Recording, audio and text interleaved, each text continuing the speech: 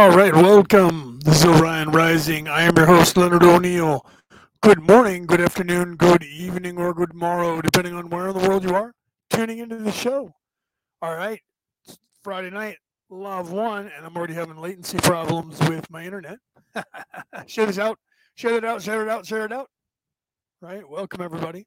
Friday night, you know what that means, right? Craziness, the Law of One once again. This is class number 12, right?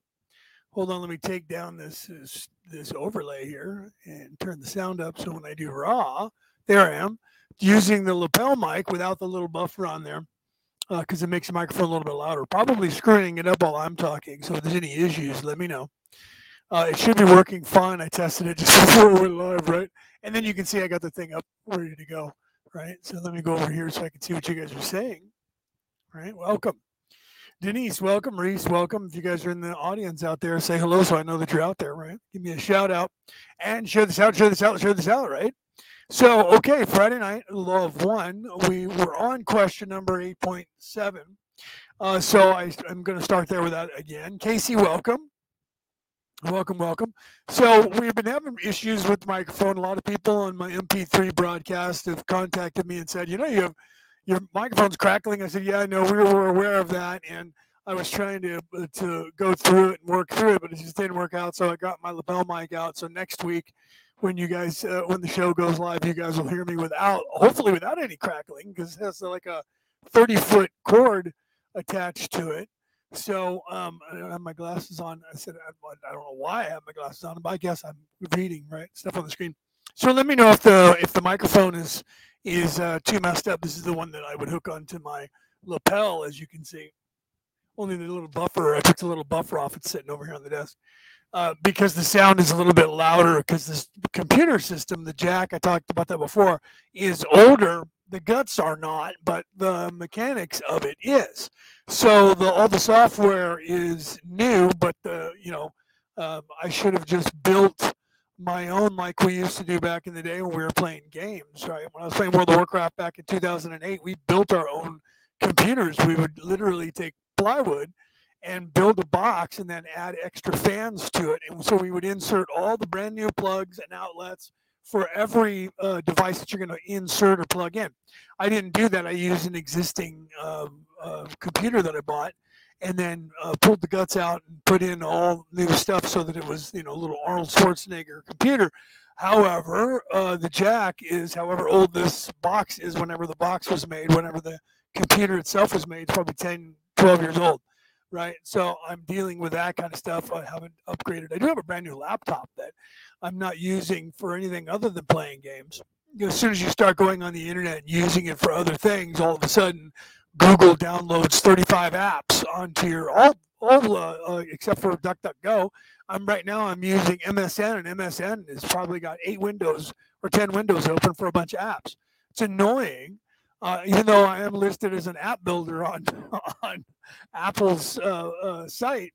I was working in building apps 10 years ago and in before that, but I never got rich at it, right? I never made that video game. I was going to make a video game about bacon, and then I was going to make the emoji, and then bam, somebody did it like 4 or 5 years ago. I was like, why does nobody have the bacon emoji? I'm going to have to make one. I didn't. I should have. I'd have been rich right now. Okay. So, and when apps first came out, I was the app guy. I'm like, I love apps. And now they're just annoying, right? You got an app for everything. And the problem is that, like, I have an Android phone and, I get the update is telling me that some of my apps need to be updated. And I'll go through and I got like 50 apps on my phone. And I have to do each one because even when you tell it to do all, for some reason on an Android, it's not like Apple. On Apple, if you just say, upload all, then it does that. Whenever there's a new app, it automatically updates it for you. I've tried to have that settings set up. It still doesn't do it. I keep getting this freaking pop-up that says I have apps that need to be updated. I'll go through and it'll take me like 30 minutes and there'll be one freaking app. One app will update. It'll take like 30 seconds. It takes me 30 minutes and half my damn battery, not quite, but it takes a quarter of my battery, unless I have my phone plugged in. 30 minutes to go through and check every single app to find out which one. So I don't do it until it bugs me for like a week, and then I go, okay, there's got to be, because it's like seems like every day, guys are justifying their jobs. I said this before when apps first started. You have to justify your job. That's how you continue to make money. Creating the app only if it goes completely insane, viral. Like Candy Crush or a few other games that went absolutely nuts. I remember playing Candy Crush when it first started, and it only had like 15 levels, and I was like, I'm done with this, man. They need to hurry up. And we were waiting for new levels now, and there's so many you could never finish it. And I refused to pay, right, to go forward. So it would take me a little bit longer. I still do that with video games. I don't pay money, cash money. I pay money for the actual prescription or subscription, and then I don't pay money in game. I refuse. I won't play a game that is designed that way to get your money. Won't do it. If it's designed to where you only go further in the game or get better shit by paying real cash, I won't play the game because it's a ripoff. I mean, if I invented the game, it's a great idea. It is. It's a great idea, and I was going to do that when I was building apps for the Apple phones and computers.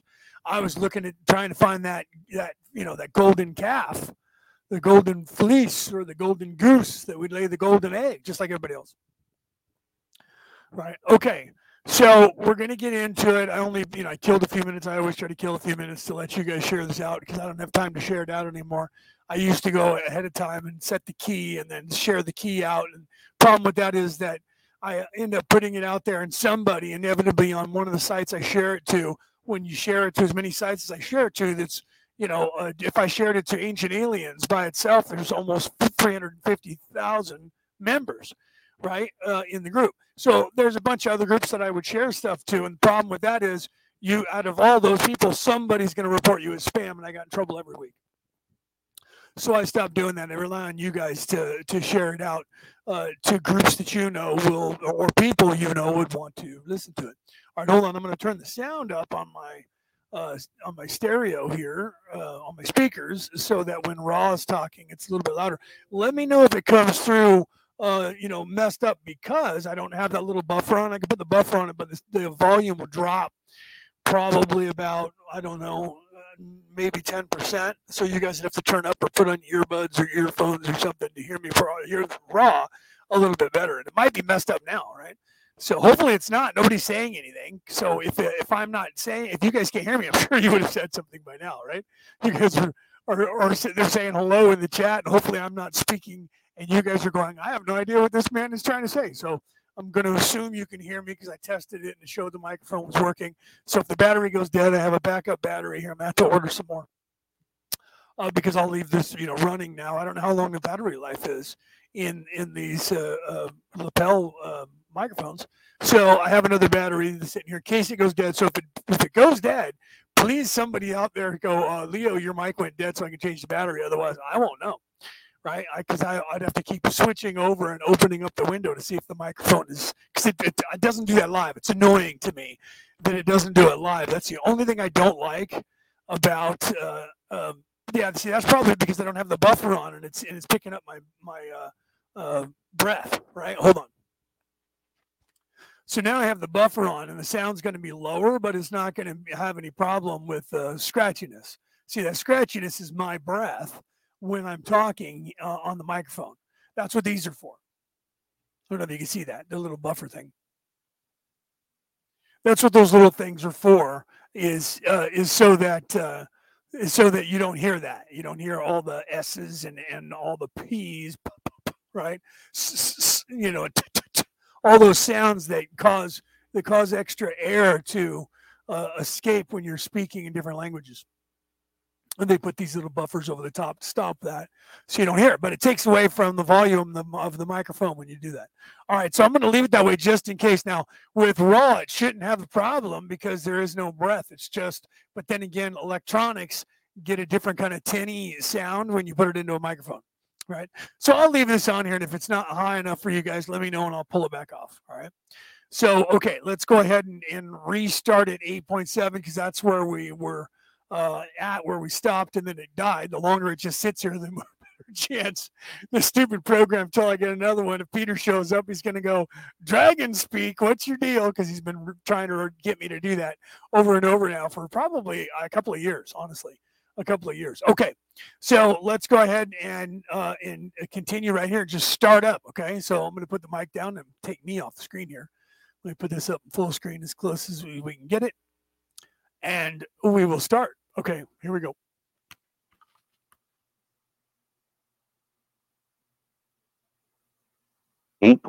Questioner. I'm puzzled by these craft that we have undersea bases for. They are inaudible. Is this technology sufficient to overshadow all other armaments? Do we have just the ability to fly in these craft, or are there any weapons like there are? Were they given to us inaudible, or are they just craft for transport? What is the basic mechanism of their inaudible? It's really hard to believe is what I'm saying. R.A. I am R. And what I have a problem with is that perfect inaudible sound when the questions were asked. Right? Were they given to us by inaudible? What is their propulsion system for inaudible? I love that. Right? I don't believe that was really that way. I'll have to play that actual thing to see if it is, and generally it is. But that's not what they did for the book. This is the actual transcript of the recording, so it's not actually from the book itself. This is everything raw before the book. I used to have this up on the screen and I would read it to you whenever there was changes made so that you guys would know. So if you go back and watch in the archives, me doing the show for the first time, especially the first half where stuff like this was happening, you'll see that I made sure that you guys knew that there were changes made. Those were edits, so I'm not going to be worried about that because they were the ones who did it, right? But that's hilarious how those inaudible things happened right there at that specific perfect time. Okay, let's continue. Right. The craft are perhaps misnamed in some instances. It would be more appropriate to consider them as weaponry. The energy used is that of the field of electromagnetic energy which polarizes the Earth's sphere. The weaponry is of two basic kinds, that which is called by your people's psychotronic and that which is called by your people's particle beam. The amount of destruction which is contained in this technology is considerable, and the weapons have been used in many cases to alter weather patterns and to enhance the vibratory change which engulfs your planet at this time. Now, I have to point out that a few years ago, after I did this for the first time, I was contacted by personnel in the Air Force and in the CIA, and I was given, and I broadcasted it. I don't have it anymore because it was an email, so it wasn't a hard copy, but it was an email, and it was a flight manual that it was for eyes only. That people got. This was at the same time that I got the off-world personnel before.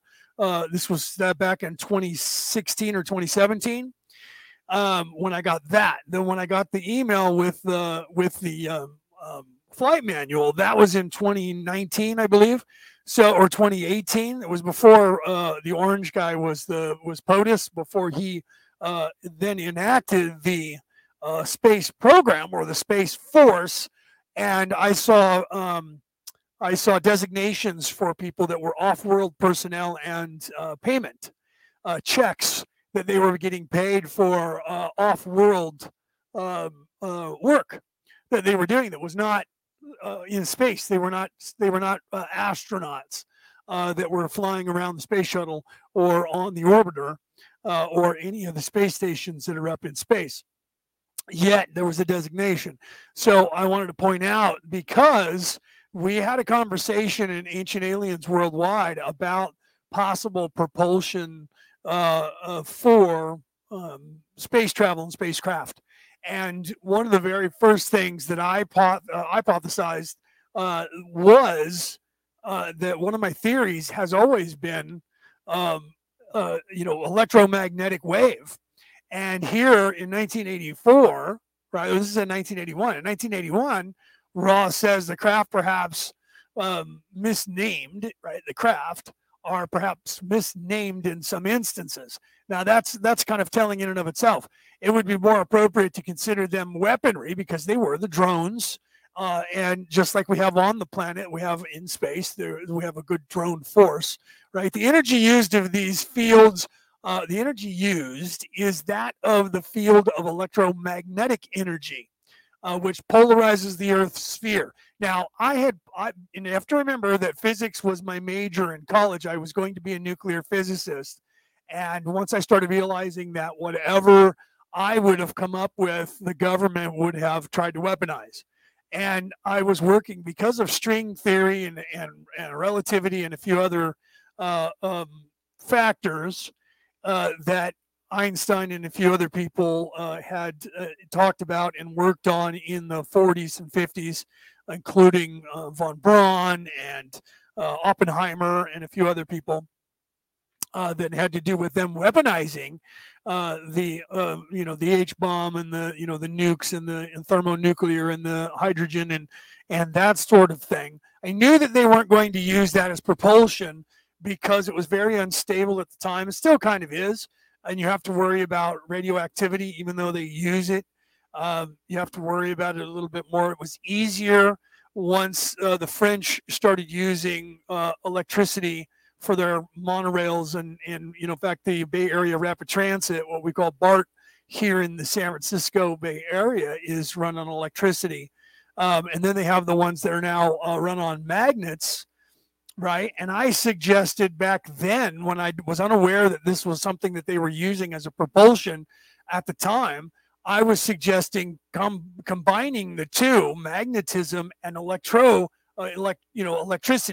into electromagnetic waveforms, because the actual gravitational pull of all planets is electromagnetic. It's not just electricity. It's not just magnetic. It is, in fact, electromagnetic. And I was one of the people that were working on the possibility of anti-gravity because of using electromagnetic waveform, being able to match the Earth's gravitational pull and then slightly push yourself away from it with the charging the magnets into a electromagnetic waveform, and literally like a magnet, when you have a polarized magnet, positive and negative shoving each other away from one another to keep the inertia going and lock the energy. I know a lot of you probably don't want to hear this because this is all science, this is all physics. There was a guy, and I'm not going to get too far into that, but I will say that he was the guy that designed the Coral Castle. If you know who that is, then you know who I'm talking about. And he was able to close the circuit or open the circuit. In electricity, when you say it's a closed circuit and open circuit, it's backwards from what it is. But he was able to complete the circuit and keep electricity, the magnetic portion of electricity, moving in a steady, infinite cycle. So once you started it, that's what these engines are based on. And in the engines are out there. People have made them. If you've watched Above Majestic, there was a guy who they didn't make a lot of fanfare about, and he was sort of an unassuming little man, a little bit pudgy. And he said he created an engine. What he was talking about was an electromagnetic waveform engine. And he said, you guys can have it, but don't turn it on until I'm dead, because he knows that what I know and what most people in the industry, in fact, what's his name, Dr. Stephen Greer, also, he did several series about this and talked to people and actually said to people around the world, if you guys build this, we'll turn it on for you, because the government has a very distinct signature that you can scan for.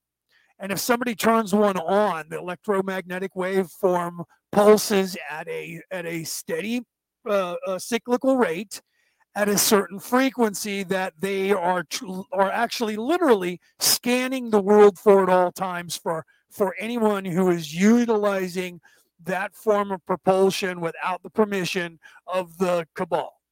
And if they find out you're doing it, they come and they take it from you, and if you don't shut up, they kill you.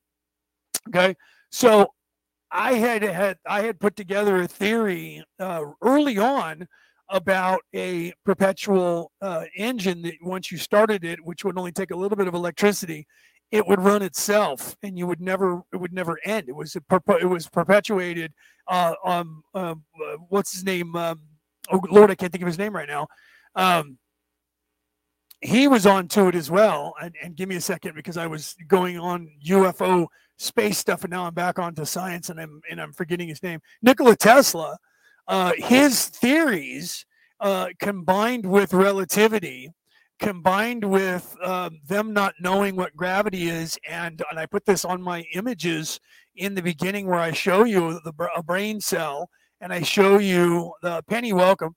I show you a brain cell, a radial image of a brain cell, and then a radial image of the universe, and you see the pathways that electricity travels on, and that's our thought pattern that travels on between the ganglia or glia cells. The glia cells are what give us our intelligence. The more glia cells you have, like Einstein had like 300% more glia cells than anyone else. That means the neurons fire along these pathways, and the glia cells act as enhancers to continue the cycle. And if you have enough glia cells, then your memory is really, really good, and your intelligence is really good because it doesn't fade. So over time, your memory is outstanding. And I know that I don't know if I have 300% more glia cells than most people, but I know that I have a lot more than normal people. That's why my brain works so fast, and I have such a great memory. Because of that. That's why I can literally learn 20 languages when most people, the average person, they tell you learn one at a time because they will confuse you. They don't confuse me at all because I recognize that there's only a few languages that are completely different from all of the other languages that are on the planet. Not a joke. Okay. And that's not very, like if all the European languages are all dialects from the same language, they all say almost the same thing, just slightly different, right? The Latin languages are the same way, right? Portuguese is a combination of Italian, Latin, and Spanish, Castilian, right? That's not a joke. English, what we speak, is a combination of Svenska, Castilian, Latin, Italian, and that's it. And that's it. Even French, right, is also the same way. They just say it different. It's just a dialect. For instance, and then I'll get back to what we're talking about here. But for instance, let's go with the Greek word for the word lion. We get it's Leo. Okay, and the reason that we have the word lion is because the French say the word Leo, Lion, and it's spelled with the O-I-N. And so because of that, it morphed into English as lion from Lyon, which is the way the French say the word Leo. Do you understand? So the French, with a different dialect from the Greek, use the Greek word and they say it differently. So they say Lyon. And they spell it differently. So when people see it English, Old English, it was closer. So it was Lyon, right? With Lyon. And then it became lion, right? We say lion, right? That's I use that as an example because my name is Leonard, which is Leo, Leo. Leonard, which is old German, which means lion heart. It's the same as saying Leonidas. Leonidas in Greek is Lionheart. And Leonardo in all Latin languages, like Leonardo DiCaprio, is Lionheart. So my name, if you're French or Latin, is Leonardo. But if you're German or anything European, it's Leonard. Or Russians are Leonid, right? So in Lenin, these are all variations of the same word. So I get that, right? So and most people don't, and they get confused. Just like kartoffel. Kartoffel in 4 languages is potato, right? And then in English we say potato, right? There's a potato thing, right? And then it's batata in Portuguese. So, but it's almost identical. It's just a dialect. So you have to realize that science is the same as that. Okay, so where I could track, this is where I'm going with all this, where I could track as a linguist, I can track languages and to a base root. You can do the same thing in science with everything. And they do that with the signature for this engine. And here in 1981, they had that technology, and we went forward with that. And in that manual that I had listed as that I got from the CIA, listed as hypothetical engines were showing far beyond electromagnetic, because the electromagnetic is what they used up until the 80s. By the time they got into the 90s and the 2000s, they were beyond that, and I'm not going to get involved in that because that's not what we're here to talk about today. But you could go back on one of my shows, and I got really in depth into the different motors. And to back that up, I talked about it at that time, and with a psychic who is able to speak to her guides as if we're speaking right now, if you were talking to me, and ask questions and get answers. And I had a theory that a lot of people were trying to steal, by the way, about crop circles. And my theory about crop circles was that it was not, in fact, alien spaceships at all, right? And then if you talk to some people, it was all of them were fake, but they're not all faked. A lot of them are, but some of them are, in fact, the imprint from the spaceship itself, like a lot of people say, but it's not the ones that are like super geometric. The ones that are super geometric were either designed by humans, or these are what is happening because of the electromagnetic waveform that happens in the Earth naturally. This is how these people got onto this. Einstein, this is how Tesla got onto this, is that there is, and I was a part of a study, and I even showed the video one time. I don't have it anymore. You'd have to go online and find it. But if you take radio waves, right, electronic waves, and you put a speaker laying down on the ground with the speaker facing upward, and you put a plate on it, and then you take salt because it's crystalline. You take salt, and it's white, so you can see it on the plate. You make a plate black or a different color so the white stands out. And then when you tune the electronics, the sound waves, when it hits a certain frequency that we know is a frequency, right, that it is that, a certain megahertz, the sand becomes moving, and it vibrates anyways from the sound, but all of a sudden the sand spontaneously changes position, and it turns into a geometric shape. Perfectly geometric, and in fact very beautiful in these very complex shapes. And that is because the crystalline structure of the salt itself, of the sodium, becomes in tune with the sound, and that sound's vibration in the third dimension, plays out into a structure that is visually able for us to see and discern the difference as a signature from any other megahertz. So all megahertz keynotes have their own visual property that represents, just like you would with a mathematical equation, the number 1 through 9, right? Or whatever. So because of that, you have to understand, I'm explaining to you guys like way in depth theory. Because of that, you know that when you tune the crystalline structure to the gravitational pull of the Earth, it has a signature. If you can match that signature and then change it to where it's repelling, right, the octave is higher or lower or slightly side to side, that repels that exact signature, you can then levitate off the ground. That was a theory that we had back in the 80s, and it was in fact true.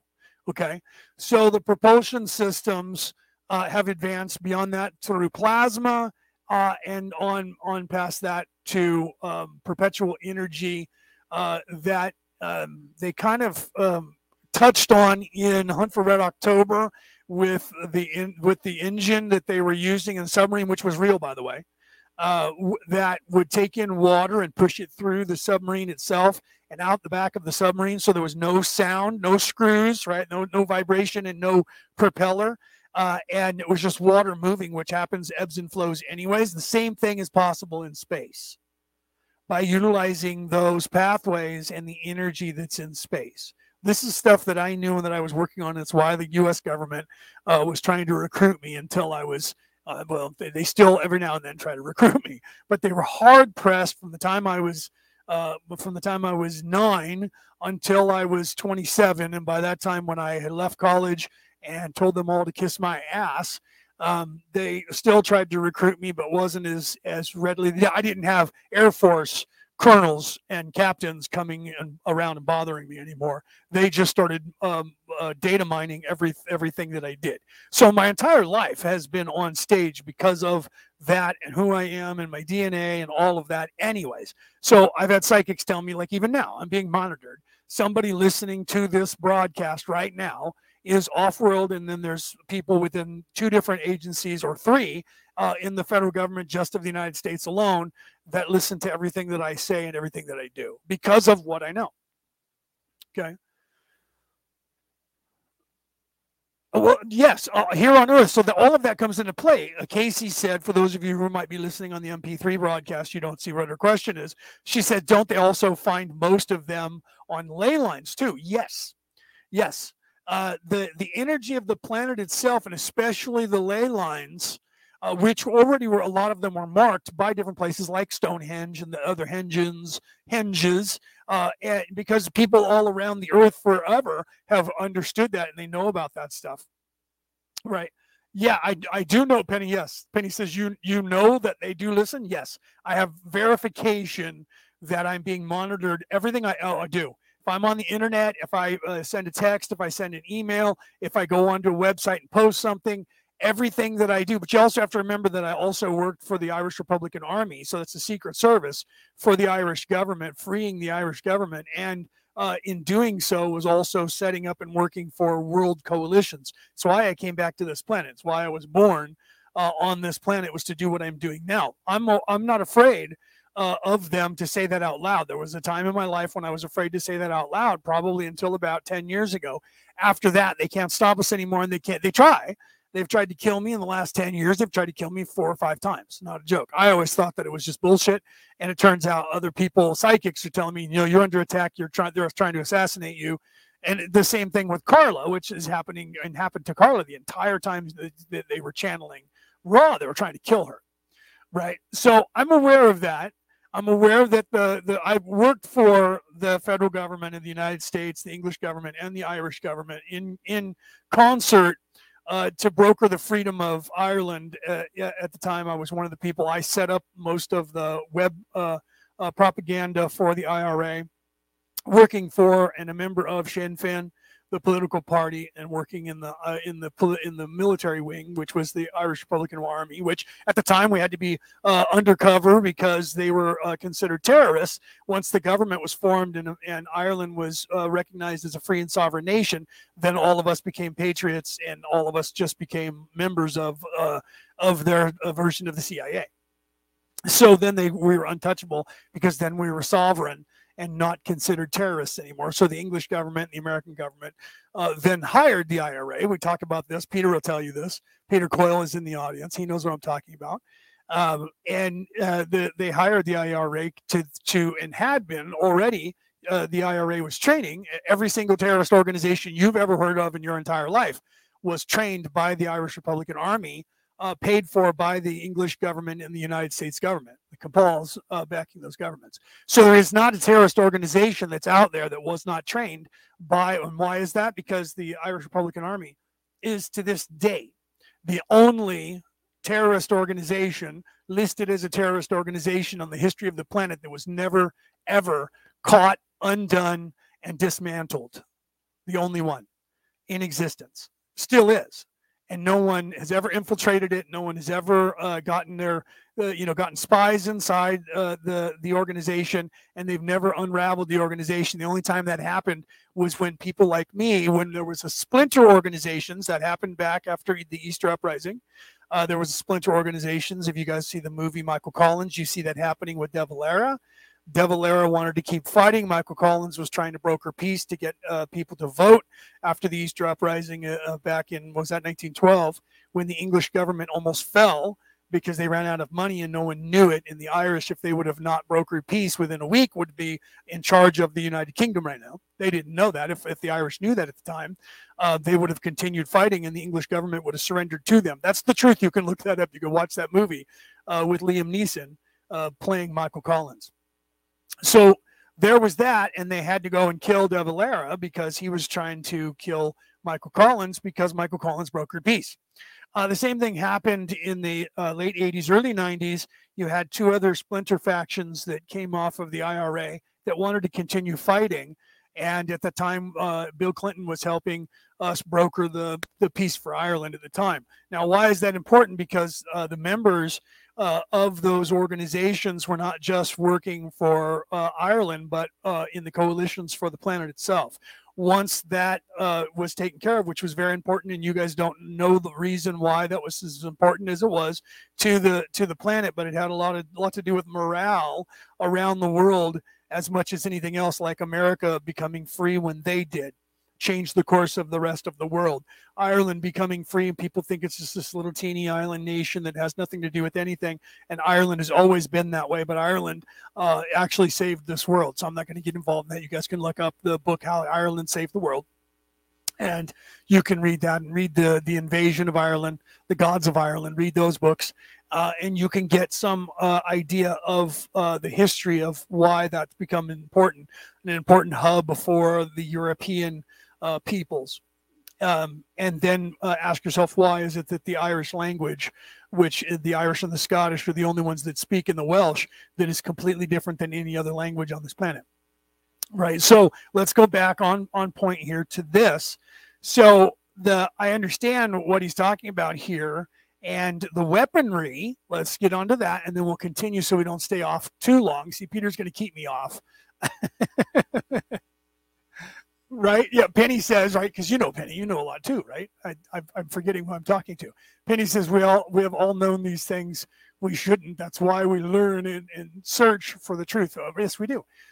But Peter's going to keep me going, so I'm going to be careful there because he's already starting to throw stuff if I run down that, right? Yeah, De Valera was actually an American. De Valera, I'll give you a little piece of history. Peter just said it in the chat.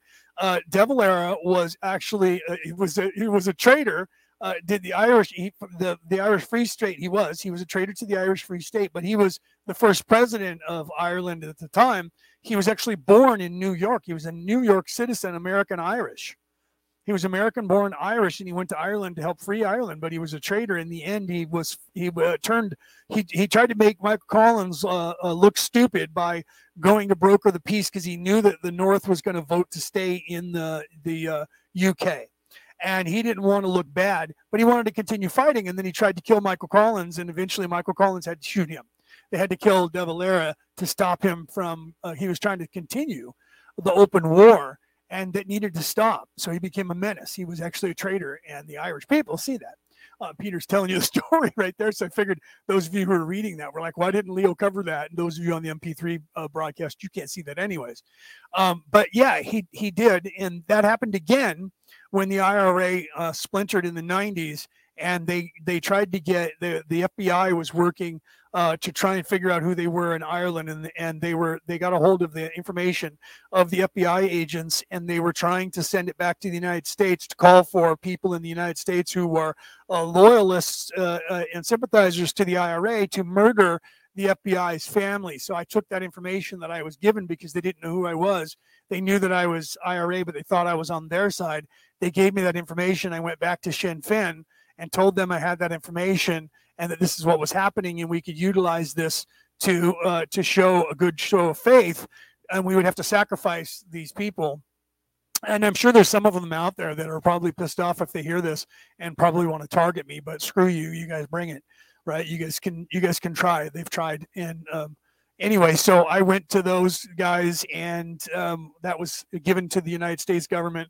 And then an undercover operation, sting operation happened, and I was a part of that and enticing these guys. And then the whole entire organization was taken down. Some were killed, and most of them were rounded up and put in prison.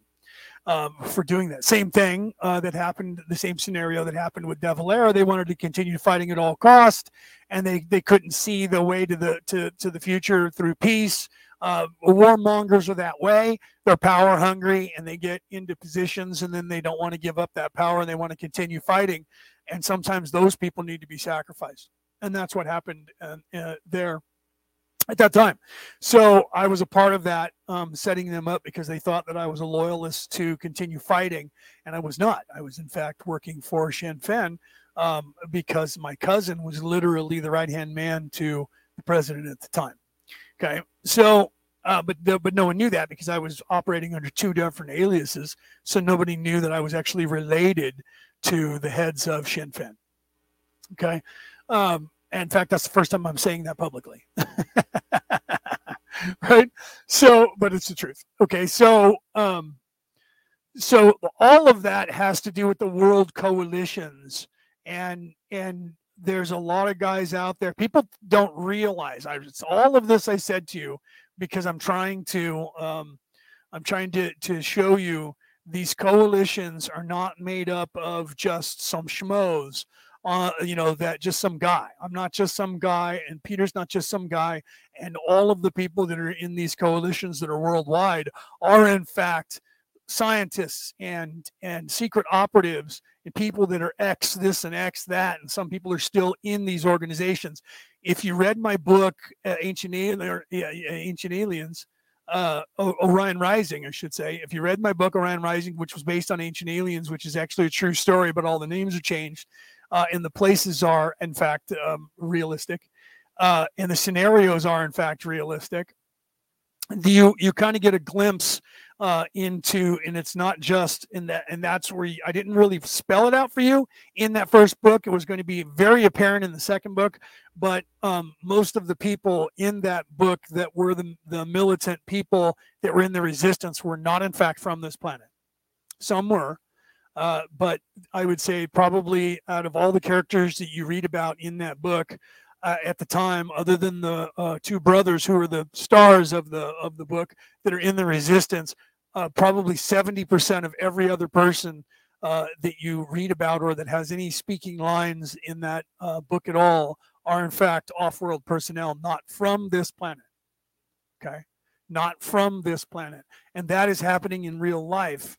And that has been happening in real. And I don't mean people like me that were born here. I'm born legally. I came to this planet, was born in this human body on this planet, and had to remember who I am and remember what's going on. I'm talking about people who were physically born on another planet, who are physically in a coalition in the military, who have physically came down to this planet, who are in fact human, who look just like us and have the exact same physiology that we do. They're just from a different third dimensional planet in another galaxy or another solar system in this galaxy.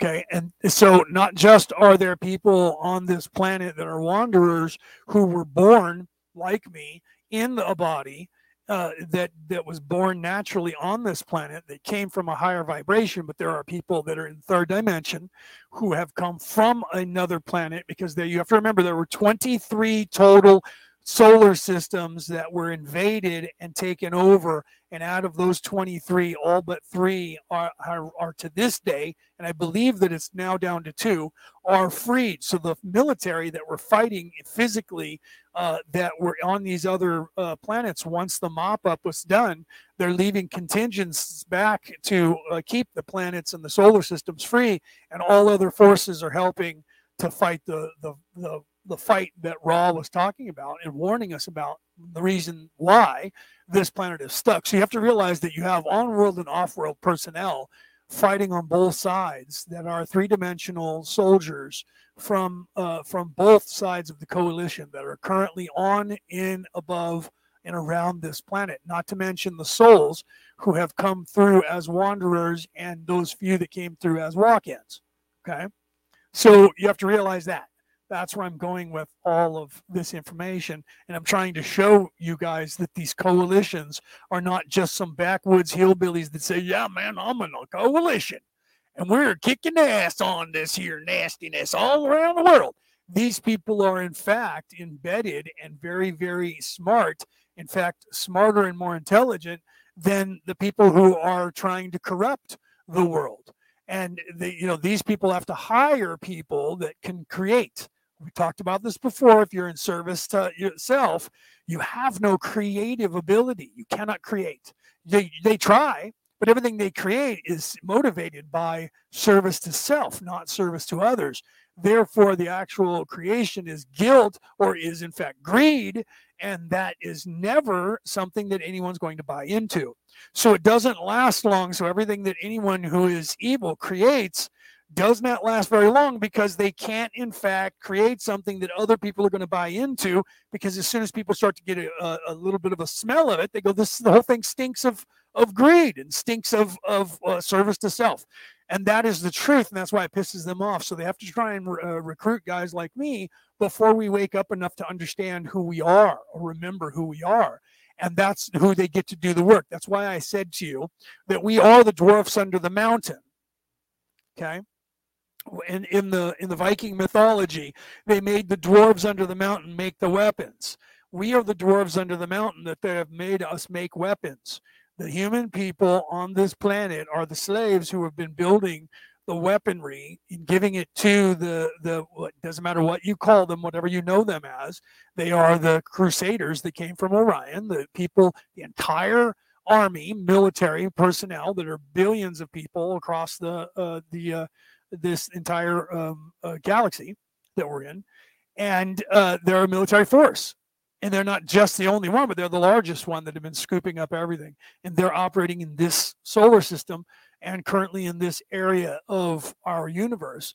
And they're getting their asses kicked by forces who are far better and far more talented than they are, because we have the ability to create. Okay. And this is what we're referring to here on the other side. The drones are what Ra's talking about here, right? And so you have to realize that he's asking these questions. This is where it scares Don, and he doesn't really get into a lot of details here. And that's why I'm pausing and giving you guys far more details, because Don had no knowledge of any of this, because he was in fact not recruited by the federal government. He was not privy to any of this information. I have been privy to most of this information most of my life because of what I have been raised to do. Okay. So, and I know a lot of people are going to go, "You're crazy. You don't know what you're talking about. And you're just making this up." I'm not. Anybody else? And look at Peter. I mean, Peter's corroborating. He knows me. And it's not like we got together and said, "Hey, let's pull off this farce," because I'm not making any money off of this. I'm not getting famous by telling you guys this stuff. So, if I were trying to do that just for fame or money, then I might tend to believe, you too. I don't know. That guy's all about making money. Seems like that's all he's trying to do with this knowledge. That's not what I'm here to do. Okay, let's continue.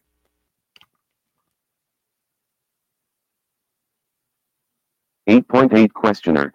How have they been able to keep this a secret? Why aren't these craft in use for transport? RA. The governments of each of your societal division illusions desire to refrain from publicity so that the surprise may be retained in case of hostile action from what your peoples call enemies.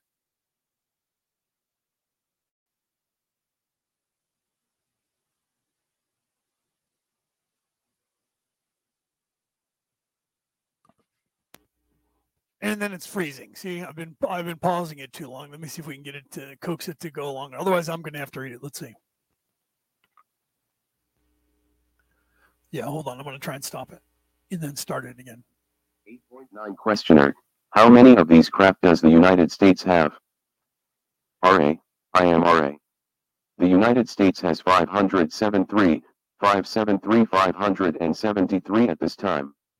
They are in the process of adding to this number. Okay, so in 1981, the U.S. government had 573 spacecraft capable of warfare. Do you understand that? In 1981, the U.S. government had 573 spacecraft capable of interstellar warfare. Just trying to make sure that you understood what exactly was just said. 8.10 Questioner. What is the maximum speed of one of these craft? RA.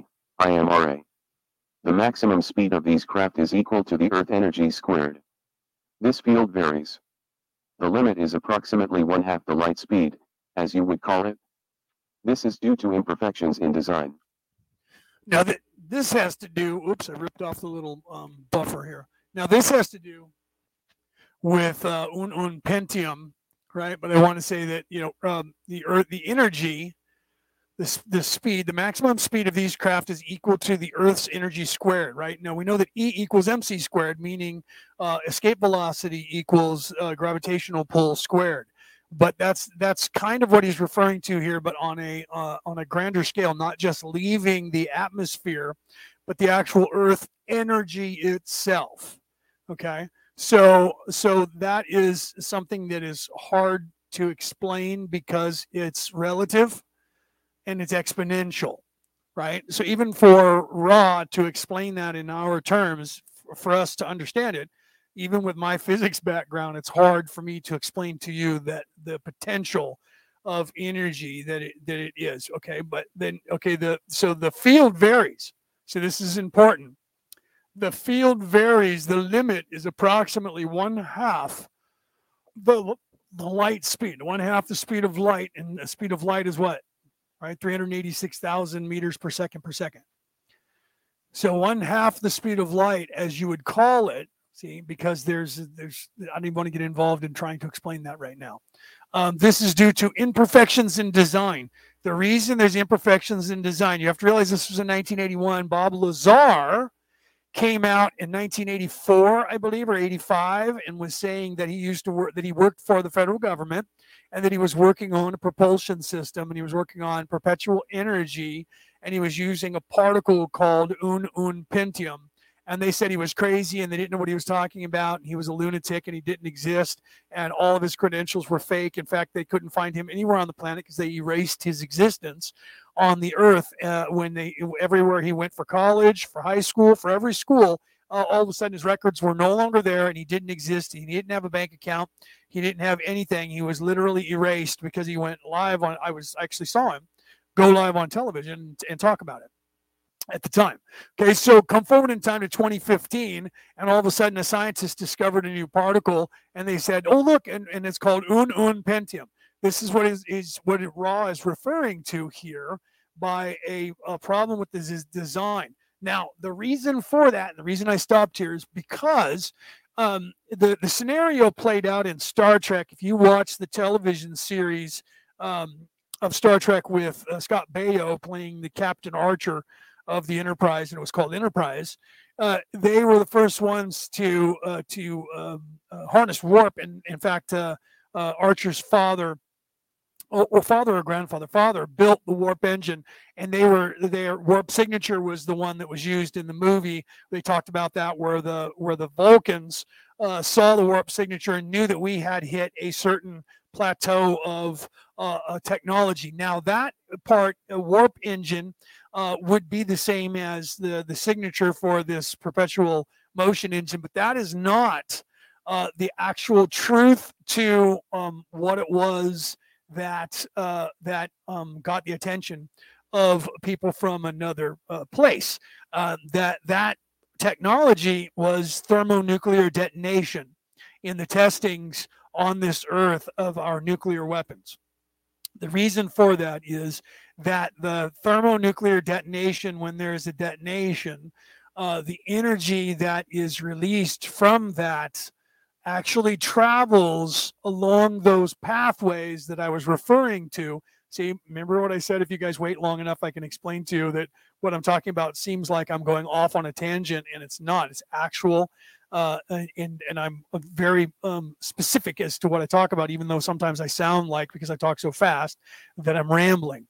Okay, so the pathways, and I showed you this and talked about it a few minutes ago, that in the images in the beginning, those of you listening on the MP3 broadcast, you only hear the music, you don't see the images, the slideshow that goes along with that music, that is very important, that is showing you physics and showing you the mathematical equation of phi, or phi, not pi, the golden mean ratio, not 3.1415, but 1.0 or 186 or whatever it is. I have it written down, and I always forget it. However, those pathways, the neural pathways of the brain cell, which mirror the pathways of the actual universe itself, which could be a very large intelligent brain cell by the way, because they're identical, and that's what scares scientists. Those pathways that are similar to, identical to the pathways in our brain cell that the glia transmits on our thought wave process, which goes in our brains through our brain, is the same that goes throughout the universe. And in thermonuclear detonation creates an energy wave form, which is an electromagnetic wave form, pulse. That's why it knocks out everything that it has to do like an EMP, because it's an electromagnetic pulse that knocks out all electricity. It also travels along that pathway, and that pathway is interconnected. And Einstein was onto this. This is why I mentioned that with the Einstein-Rosen bridge. I didn't talk about that, but relativity, because these pathways are intertwined throughout the entire everything of reality in the entire multiverse. Okay, and through technology that we were unaware of, and that most people, 98% of all humans on this planet, are unaware of, is that those pathways are those wormholes that people travel on, that you see theoretically in like Stargate and a few other places, and including all of the space movies where they go into what they call hyperspace, where they travel through a wormhole going faster than light and sound, and they're traveling like Frank Herbert theorized in Dune, traveling without moving. The same in Star Trek, the same in all of those movies where they're utilizing this. Einstein's Rosen bridge, which is the theory of traveling from one place to another through a wormhole, and then forward to now with Stephen Hawking and traveling through black holes, and the possibility that black holes are in fact the Rosen bridge that Einstein postulated.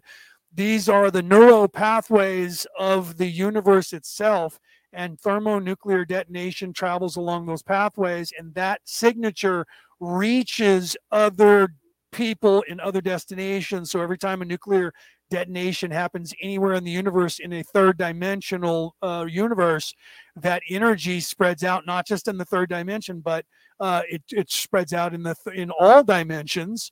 And they didn't realize that at the time, but Oppenheimer did, and they were concerned when they detonated the first thermonuclear detonation. This is not a joke, you can look this up, that it was going to cause a chain reaction and destroy the entire planet and possibly the unknown universe. So they understood and were on to what was at stake and what was going to happen. So they knew that this waveform, this electromagnetic waveform, was going to travel along these neuron pathways, only they didn't know that it was a neural net. Okay, neural pathways and neural nets are part of a mind, part of a brain cell, part of the structure of knowledge and energy that's coherent. That's very, very important to know. Okay, so because of that, other races in other parts of the universe, and especially this galaxy, became aware that thermonuclear detonation happened on Earth, and they all showed up. That is what they were showing you in First Contact with Star Trek, only they were utilizing the signature of a warp engine and saying that the warp engine did the same thing, because it in fact would.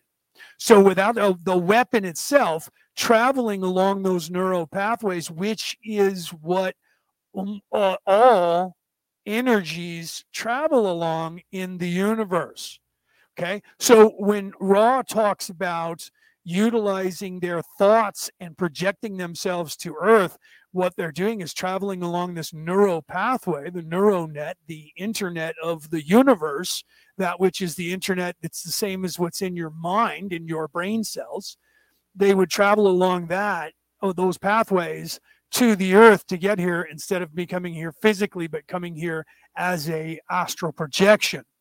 Okay, so when you detonate or you use a wormhole and you travel on these neural nets, that image gets transmitted to all over the universe, so everyone knows who's up to what and where they are. Okay.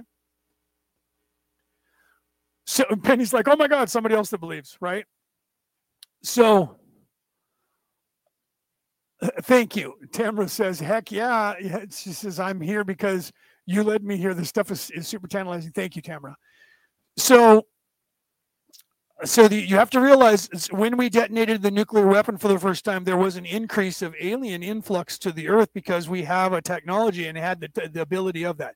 The same thing happens when you start an engine that runs and broadcasts on that neural net, and that is what the Einstein-Rosen bridge or the wormholes or the hyperspace is. That those theories that were from the 40s, 50s, 60s, and 70s were reality in the 80s, 90s, and 2000s. Okay. And like I said, going back to that manual that I got from the CIA, that manual had these engines that broadcast and were able to travel from large distances through space without time.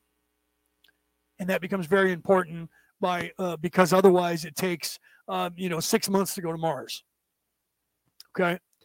And if you were going to go outside this universe and go to the next universe, there's that void of space where you would have to have infinite amount of energy to travel. But the faster that you can get there without wasting a whole generation to get there, the better off that you are in 3D reality. So if you can travel along these wormholes, open up a wormhole and find their destinations, or be able to navigate to the place that you want to go to, then once you get there, there's no time. It's instantaneous. That's like traveling without moving. And the way we explain it in the third dimension is folding space so that you literally space moves and you do not. And they showed that in one of the Star Trek movies, the newer ones that Chris Pine was in, playing Kirk, where they were trying to beam somebody from one ship to another while traveling at light speed, and Spock came back from the alternate reality, alternate universe, came into this universe, and he went and showed Scotty how to do that, because Scotty had already invented that in the future in his reality. And he said, it never occurred to me that the space was the thing that was moving, not the ship. Okay. So so what he was basically referring to was folding spacing and being able to transport somebody from one ship to another ship while they were moving at faster than the speed of light. Okay. And that was because space itself is moving, because they were folding space when you do so. You're not moving through space. You just appear to be by your perspective, but the truth is you're not. And that's why this is important back in 1981 to know that this technology was there. And if it wasn't for my physics background, I wouldn't have any of this knowledge that I have that I'm giving you. And I literally destroyed, back in 1994, destroyed the plans that I had for a perpetual engine, electromagnetic waveform perpetual engine, because I knew that if I left the plans laying around, that they would take it. And if I ever turned one on and built it, then they would, come and try and take it and kill me. Right. There's guys that are around now. There's an old guy. I don't know if he's still alive. He was German, doesn't speak a lick of English. And the guy heats his house with plates. Literally has two plates that have holes in them. And they have the exact right specifications in bevel and holes in the exact right places. And he has one plate upright, the other plate facing downwards, so it makes like a little saucer. And when you put the two of those together and you set them down, it actually triggers an electromagnetic waveform in the energy in the air, and it heats up the air and circulates the air and kicks air out from nowhere, from nothing, from the room, and gives heat, friction. And he turns on 3 or 4 of those whenever it's cold. This guy was filming. It was on YouTube, and he walked in. It was snow outside in the winter.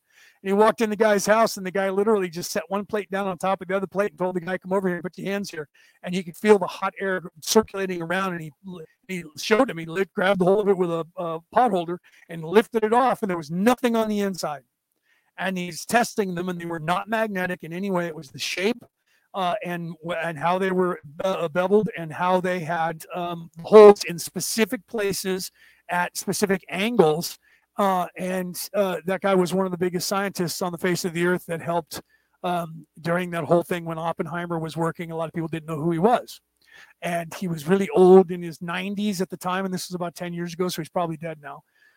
But I watched every conversation that man had. My German is good enough to where I was able to make sure they were translating it properly on the screen. And I listened to every word that he said because I understood what it was that he was trying to get across to everybody. And some of the instruments that he had in his house that he was not explaining, I was like, oh my God, I can't believe he has this sitting there on camera. This guy has no idea what that thing is that he's standing next to. It was pretty incredible. And this guy would just like perpetual engine. We don't need any of the stuff that we have. Everything that we have that you guys think is technology is in fact 800 years outdated compared to what we really have. Not a joke. Okay, so let's continue with Raw giving us some secrets here, and I will try to give you the information that I can give you that is way more than Raw could possibly give you in 1981, and 100 times more than Don actually knew, even though he was a nuclear physicist. He only knew the things that they teach you, like my nephew. When he graduated from college here in California, and during his graduation, my brother picked him up and said, "Now you can go to work for NASA and work on rockets."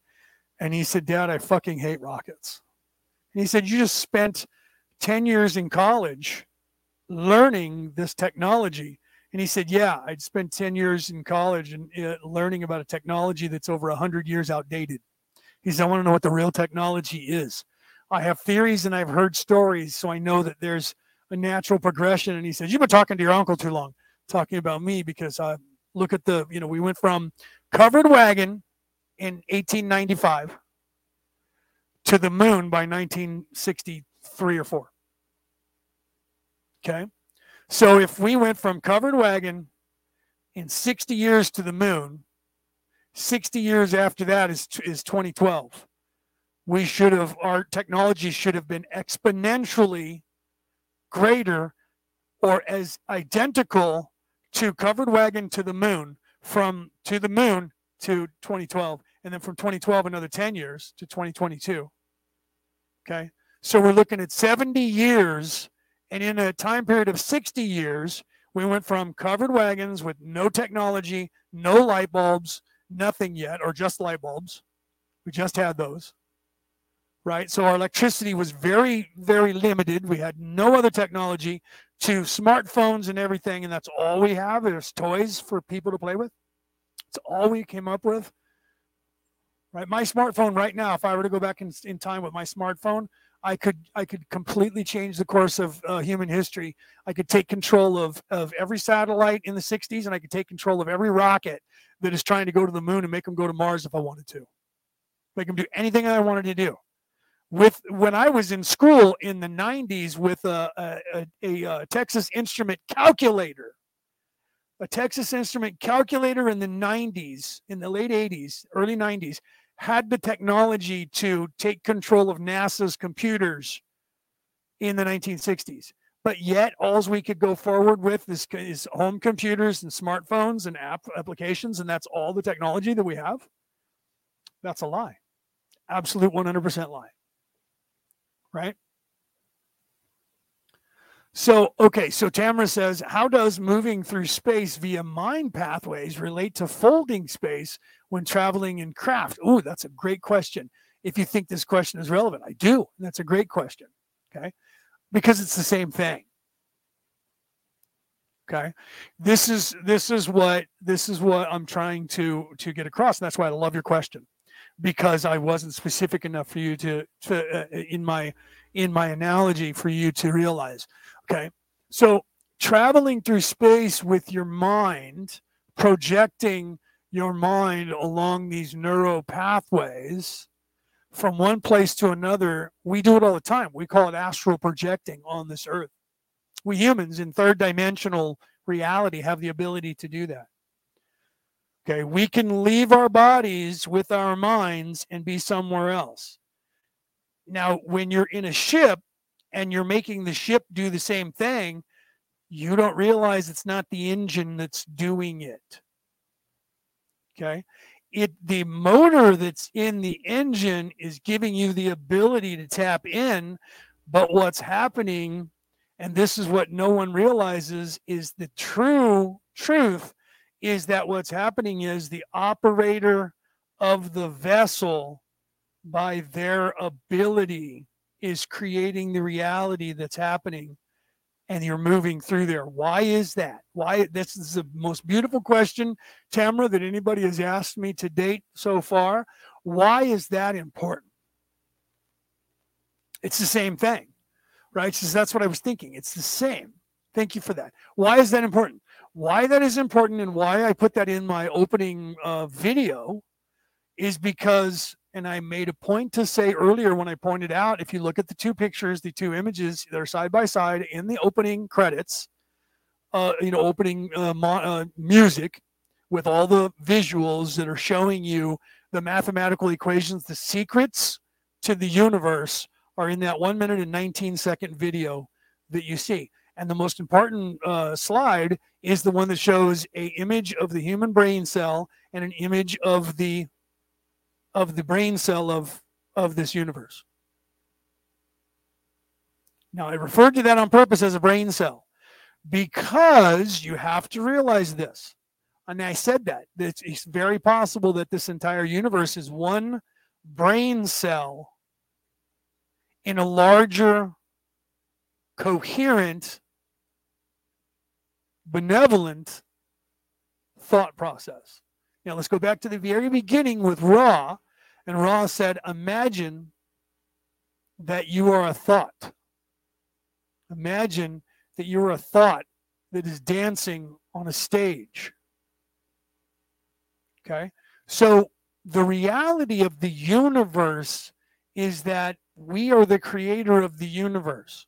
We are existing right now, you, me, and everything that we think is real in this third dimensional reality is in fact in the mind of the creator of the entire universe. The entire universe is not a physical place outside the creator. It is in fact in the mind and the neural pathways and neural net of the creation of the creator. We are in fact the creator. So we have the ability, when we were created as individuals, because we are a daydream, a thought in the mind of the creator, separated into separate entities, pretending that we are in fact individuals, that we are not. That we are in fact able to travel along these neural pathways because it is in fact our brain cell that this reality, this illusion, and you hear Ra just mentioned that in the beginning of this question, or the beginning of the answer for this question, of our illusion, that everything that we think is real is an illusion. Why is that? Because it is in the thought process of the neural net, or the neural net thought process of the universal mindset, the universe itself. So why is it possible for someone to travel in a ship along these pathways? Because the people operating it are, in fact, the creator itself. We just don't know it, and we think we're not. That's the trap. That's the trap of the mind. We are all just prisoners here of our own device. That is the trap of the mind. Is the trick is in the forgetting that you are in fact the creator, that you're only an individual, and that you're separate, and that you're just nothing, and you're one little teeny thing, and that if you died, that nobody would ever notice, and you have no ability and no power to do anything. That's the trap that you're supposed to get out of by the realization that you're more than that, and that you're not that. Okay, so I know a lot of this is really, yes, the Eagles, Denise, yes, I was quoting the Eagles. Hotel California, we are all just prisoners here of our own device. Okay. Yes, Tamara says, yes, that's the rub. Step out of self and into what? And into it, and into the universe, and into the thought process that the infinite, to understand infinity, to understand the infinite wisdom, the infinite creator, is to understand yourself. We are the microcosm to the macrocosm. The secrets to the universe are inside of you. Inside of you, not outside of you. That's why we say you're not you're the savior you're looking for. There is no savior that's going to come and save you, because the savior already came. You are the savior that is going to save you. When you get tired of being stuck in this place, when you get tired of being stuck here in this redundancy, you will then have the dark night of the soul. You will descend into your darkest moment, your darkest place, and become real with yourself. This is what Ra is teaching, the same as the Tao Te Ching, that is literally the book of the way. That was invented in the theory that became the Tao Te Ching, was invented at the exact same time in the exact same country in China in the year between 831 and 841 AD. No, I'm sorry, BCE or BC, depending on whether you're Christian or non-denominational. If you're Christian, it's before Christ. If you're non-denominational, it's before Common Era. And that was the same time that the Buddha came up with the ideology that became Buddhism, which both of those people didn't want their ideologies to become a religion, by the way. In any way. Thank you, Denise. Denise said, because of Leo and Casey, I'm living my perfect self. Thank you both. Well, we thank you, because without your wisdom, I wouldn't have learned the things that I've learned from you. So that's why we call it learn, teach, learning.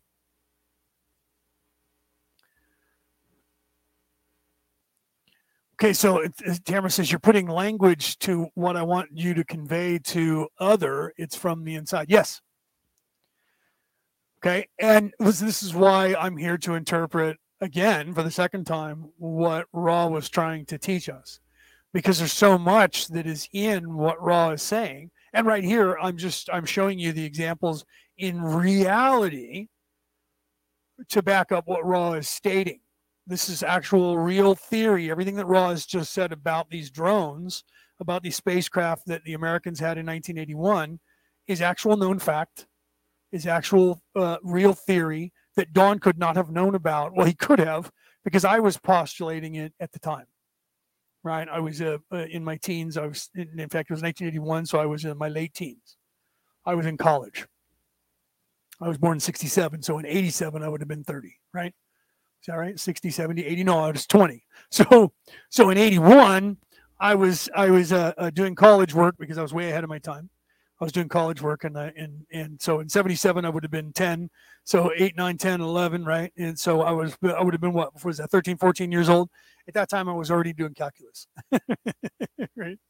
So my theory didn't actually start until probably a few years after Ra had channeled this through Carla, right?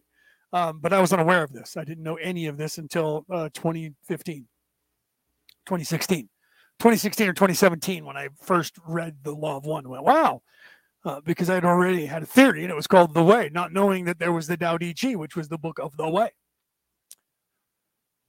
Right. Okay, so let's continue with and get back to what Ra is talking about here, okay?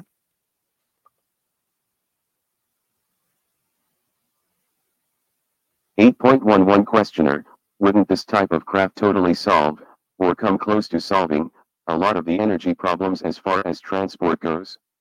That we're used to transporting inaudible.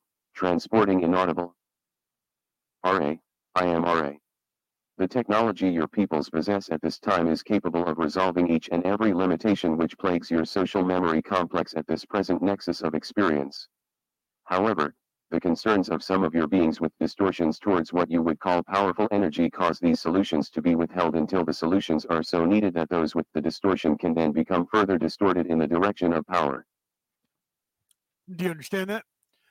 So the technology that your peoples possesses at this time, 1981, is capable of resolving each and every limitation which plagues your social memory complex at this present nexus of experience. So literally, we had the technology in 1981 to do away with famine, to do away with energy conservation. So literally, the internal combustion engine and all the fuel sources that we had, all energy, free energy, was we had the capability in 1981, and that would say we had unlimited energy, unlimited resources, unlimited ability to make food, unlimited ability for everything that you can imagine. However, the concerns of some of the beings with distortions towards what you would call powerful energy cause this solutions to be withheld until the solutions are so needed that those with the distortion can then become further distorted in the direction of power. So they literally are and have been limiting and keeping access to these abilities for themselves, for money purposes, for power. Because technology is the currency of the realm. Okay? Technology and favors are the currency of the universe, not money. Because you can go out and find that anywhere. And in societies, and this is where we touched on when I did on Orion Rising, when I did the interview from Roswell, New Mexico, with the alien that didn't exist, that didn't crash during Roswell, and that didn't communicate with that nurse that didn't exist and didn't work for the federal government in the military at Roswell on the military base as a nurse in Roswell, that none of that happened. And the CIA and the NSA and the military of the United States didn't have anything to do with.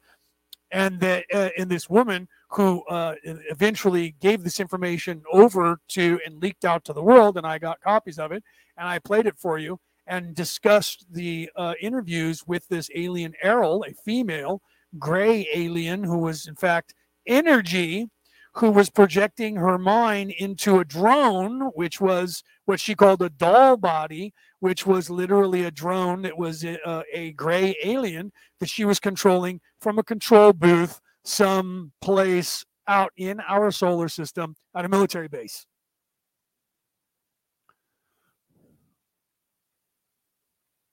Okay. So yeah, Casey says, so they're waiting for waiting to drain Gaia dry before they bring this any solutions. Absolutely. Okay, that's no joke.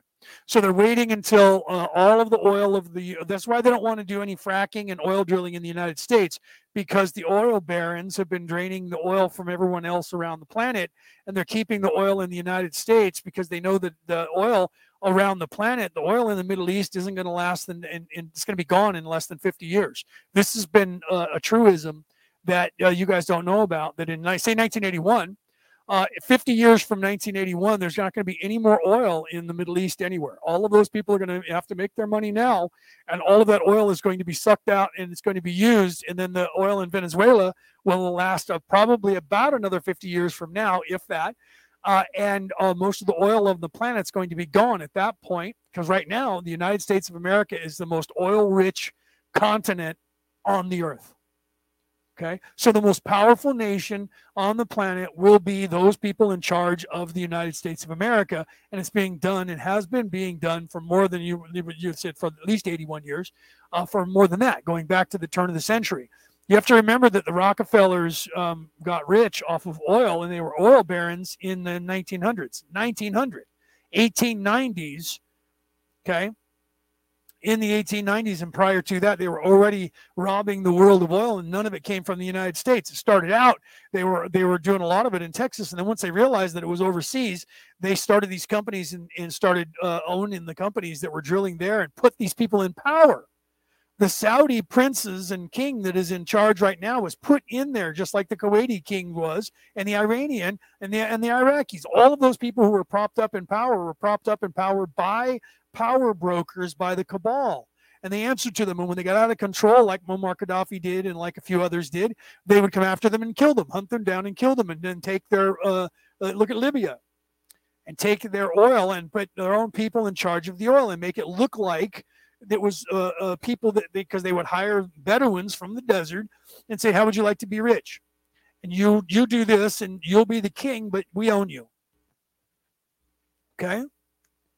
And that's what they've done. And then if somebody didn't listen, or the people didn't listen, they hired, in the last 60 years, they hired the Irish Republican Army to train these people to also scare the world into continuing to stay with the military presence that were there. So they hired their own military, their own brown shirts that were Secret Service, that were trained by them, by the CIA and the Secret Service from Ireland and England, training these people to go and bomb people and blow up civilians so that they would have a war machine where people would pay money. This is the truth.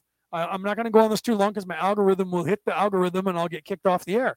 So, but this, you can look this up. This is all real. So they hired these people, trained these people to go and blow people up so that people would say, we need military here. And then the United Nations, which they own and operate, the United Nations was created by the cabal itself, okay, by the power brokers, by the bankers, by all of these people that are in the cabal, that are the families that think they own the planet, the powers that should not be. And then they would send military troops over there to keep anyone who was a foreign country away from their oil. Okay, but you were thinking they were keeping the people locked down. Have you ever noticed inside the United States that when the Democrats are in power, there's no terrorist acts that happen in the United States, but when the Republicans get into charge, those people in the Republican Party that say we're no longer going to cater to terrorist organizations, all of a sudden terrorism starts up around the world again? Why is that? Different factions of the same cabal are also warring with each other. Evil people are constantly trying to take each other out all the time for power because each family wants to be in charge. They want to be in. When the Kennedys got too powerful in the United States, the other families murdered them off to get the power back from them. This happens all the time. Abraham Lincoln became the president of the United States, and he ran on being an abolitionist. The power money that was in the South didn't like being treated by the power money that was in the North, and those people in the North held all the power, and they said, you will not have slaves anymore. That was what they used for their workforce, so they went to war. And there was countries. England sided with the South. France sided with the South. Germany sided with the South. The North only had a couple of people on their side at that time. Think about that. There was a war that was going on. Look at World War I. World War I was started because one cousin that was between the Habsburgs and the Hohenzollerns, which became the Red Shield, Rothschild. Red Shield is one of the family members from the Habsburgs and Hohenzollerns. One assassinated the cousin, and that started World War I. Look this up. Peter talks about it all the time. Peter Coyle. Okay, so knowing the history, and this is why they don't want you to know history, knowing the history of the planet gives you the key to knowing what's going on and why and who's doing what.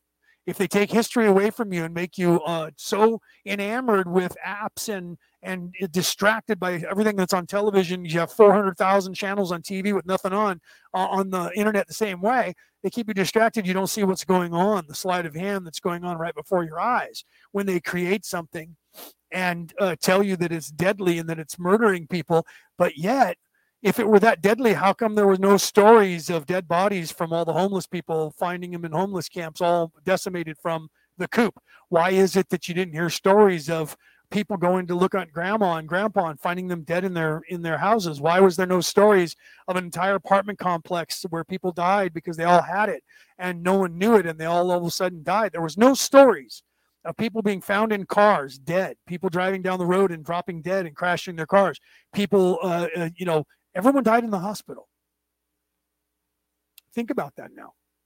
Seriously, think about that. If this thing was as deadly as they said, how come there wasn't people laying dead in the streets all across the United States and everywhere in the world?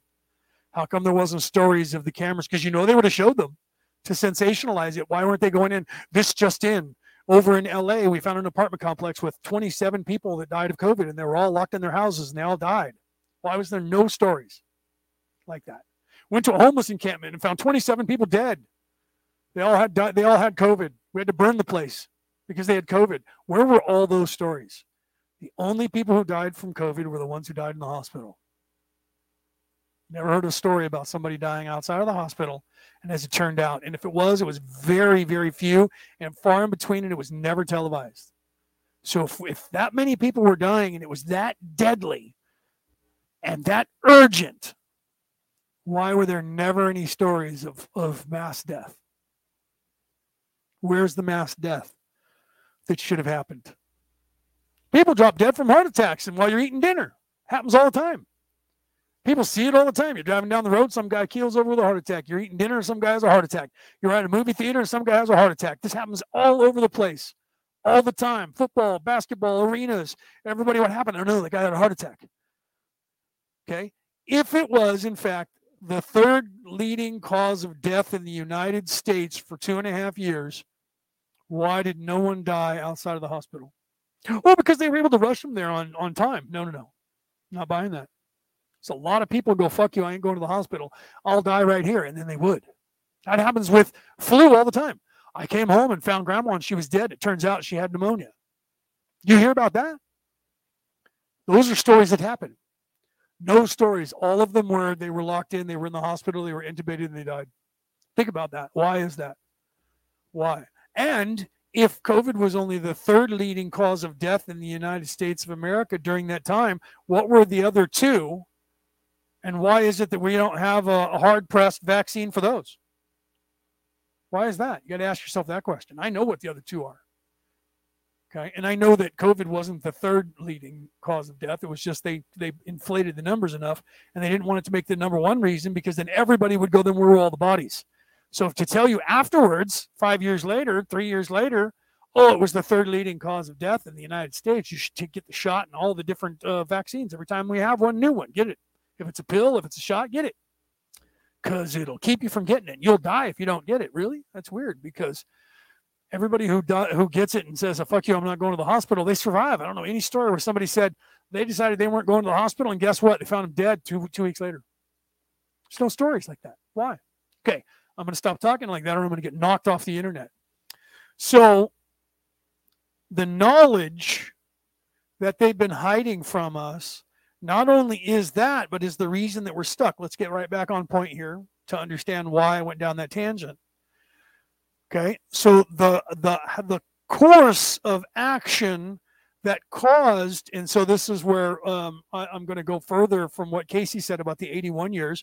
On oil, Casey, you're right, I would say about 100 years, 120 years, because it goes back to when they discovered oil and started using it on a mass scale for the railroad system because they got rich off of oil and the railroads and then eventually weapons and then making manufacturing vehicles for the war machine. Right, and then other stuff, and then technology beyond that, rockets and missiles and planes and spaceships that we didn't know about.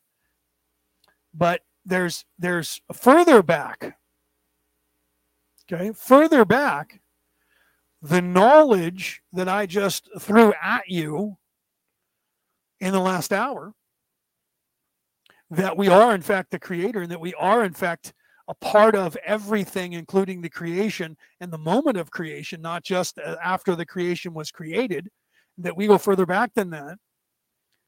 Okay. That knowledge is knowledge that even Ra admits they gave to the Egyptians.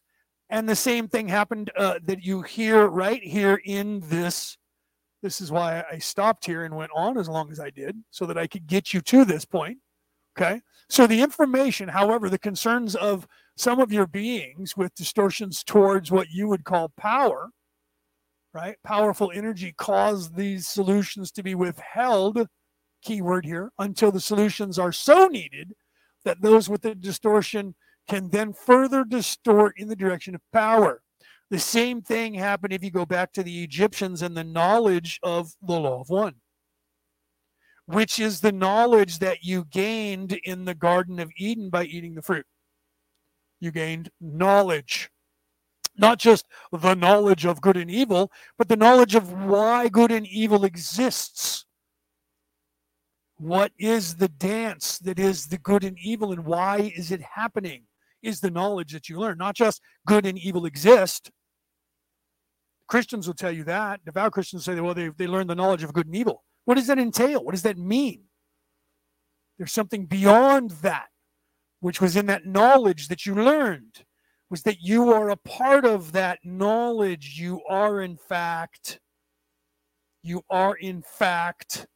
both sides of that spectrum, good and evil, depending on what you choose. Why? Because you have free will. Why? Because you created it.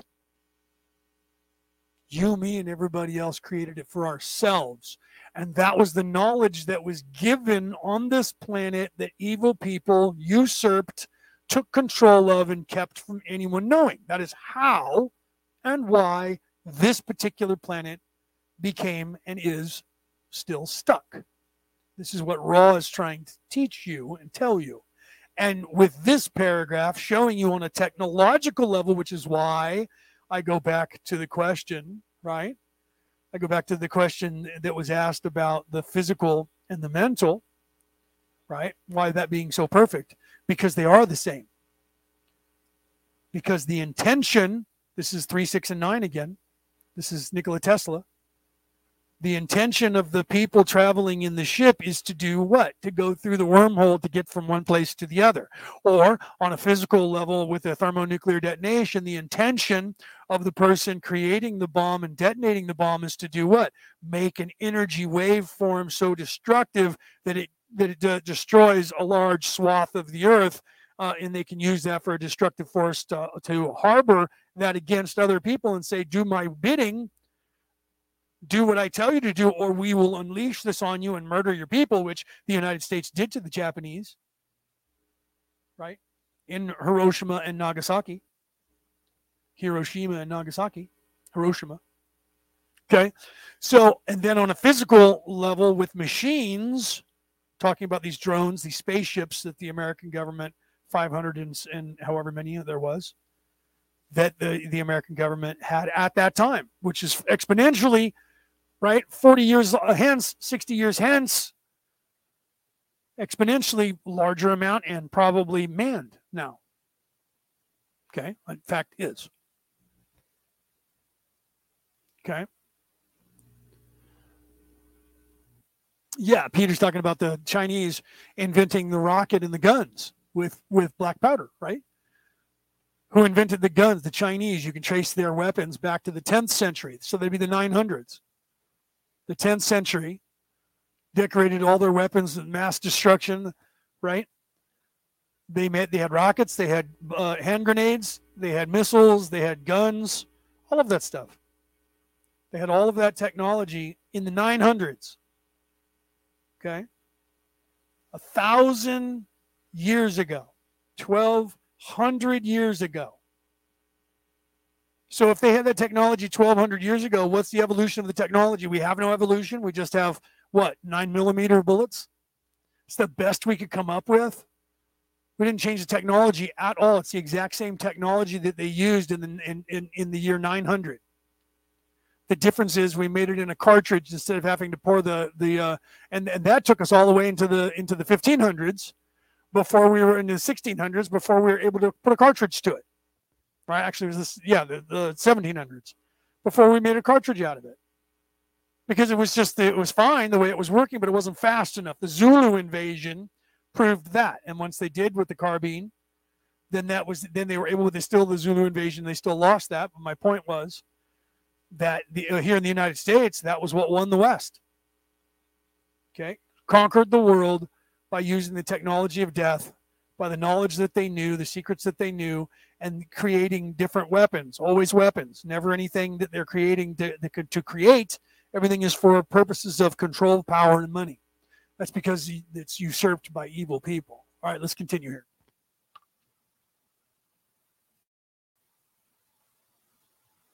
(8.12) Questioner. At the same time you mentioned that some of the landings were of our peoples, you also mentioned that some were of the Orion group. We talked a little about the Orion group, but why do the Orion group land here? What is their purpose? RA. I am RA. Their purpose is conquest, unlike those of the Confederation who wait for the calling. The so-called Orion group calls itself to conquest. 8.13 Questioner. Specifically, what do they do when they land? RA. There are two types of landings. In the first, entities among your peoples are taken on their craft and programmed for future use. There are 2 or 3 levels of programming. First, the level that will be discovered by those who do research. Second, a triggering program. Third, a second and most deep triggering program crystallizing the entity, thereby rendering it lifeless and useful as a kind of beacon. This is a form of landing. Okay, so I want to refer to the third one first and then go forward from there, right? So the reason the beacon is utilizing the person and rendering them useless, in a catatonic state, but accepting of them and using them as a beacon, and then they reinsert the human body into bring it here to Earth, and because it's down on Earth, then it's a conduit for them to be able to come in. Do you see? So it's a beacon for a place for them to be able to land, because they can get through the quarantine and get down here, because what? They have somebody on the inside that's saying, welcome. You have to, I've referred to this before as the vampire knocking at your door. In all the vampire movies, the entire ideology around that is the practice of that is not allowing evil into your door without your knowledge, because by saying, yeah, sure, you can come in, not knowing that that was a wolf, a vampire, that is going to suck your blood and then woo you, right? And we know this from all of the vampire movies, including True Blood, the TV series, where they use their abilities to woo you.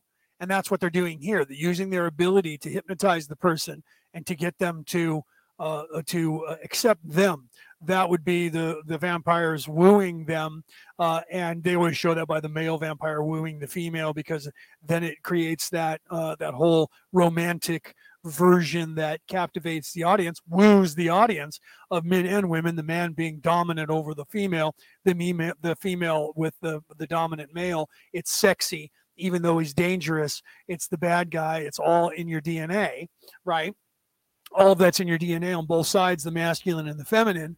And they know that, and that's why it's done that way on purpose in the movies, and that it captivates the audience. And so the women watch the movie and the men watch the movie, and they both get something out of it. You both get aroused out of watching that, whether you want to admit it or not. And until the act happens and the vampire eats the woman's, drinks her blood and kills her dead. But up until then, it's sexy. And even if he doesn't kill her and he's trying to turn her, then it becomes sexy.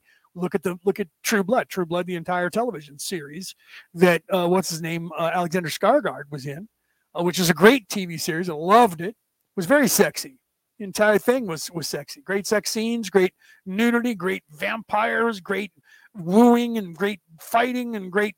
I loved the scenes where I admit it, I love the True Blood. I did too, Casey. I loved it.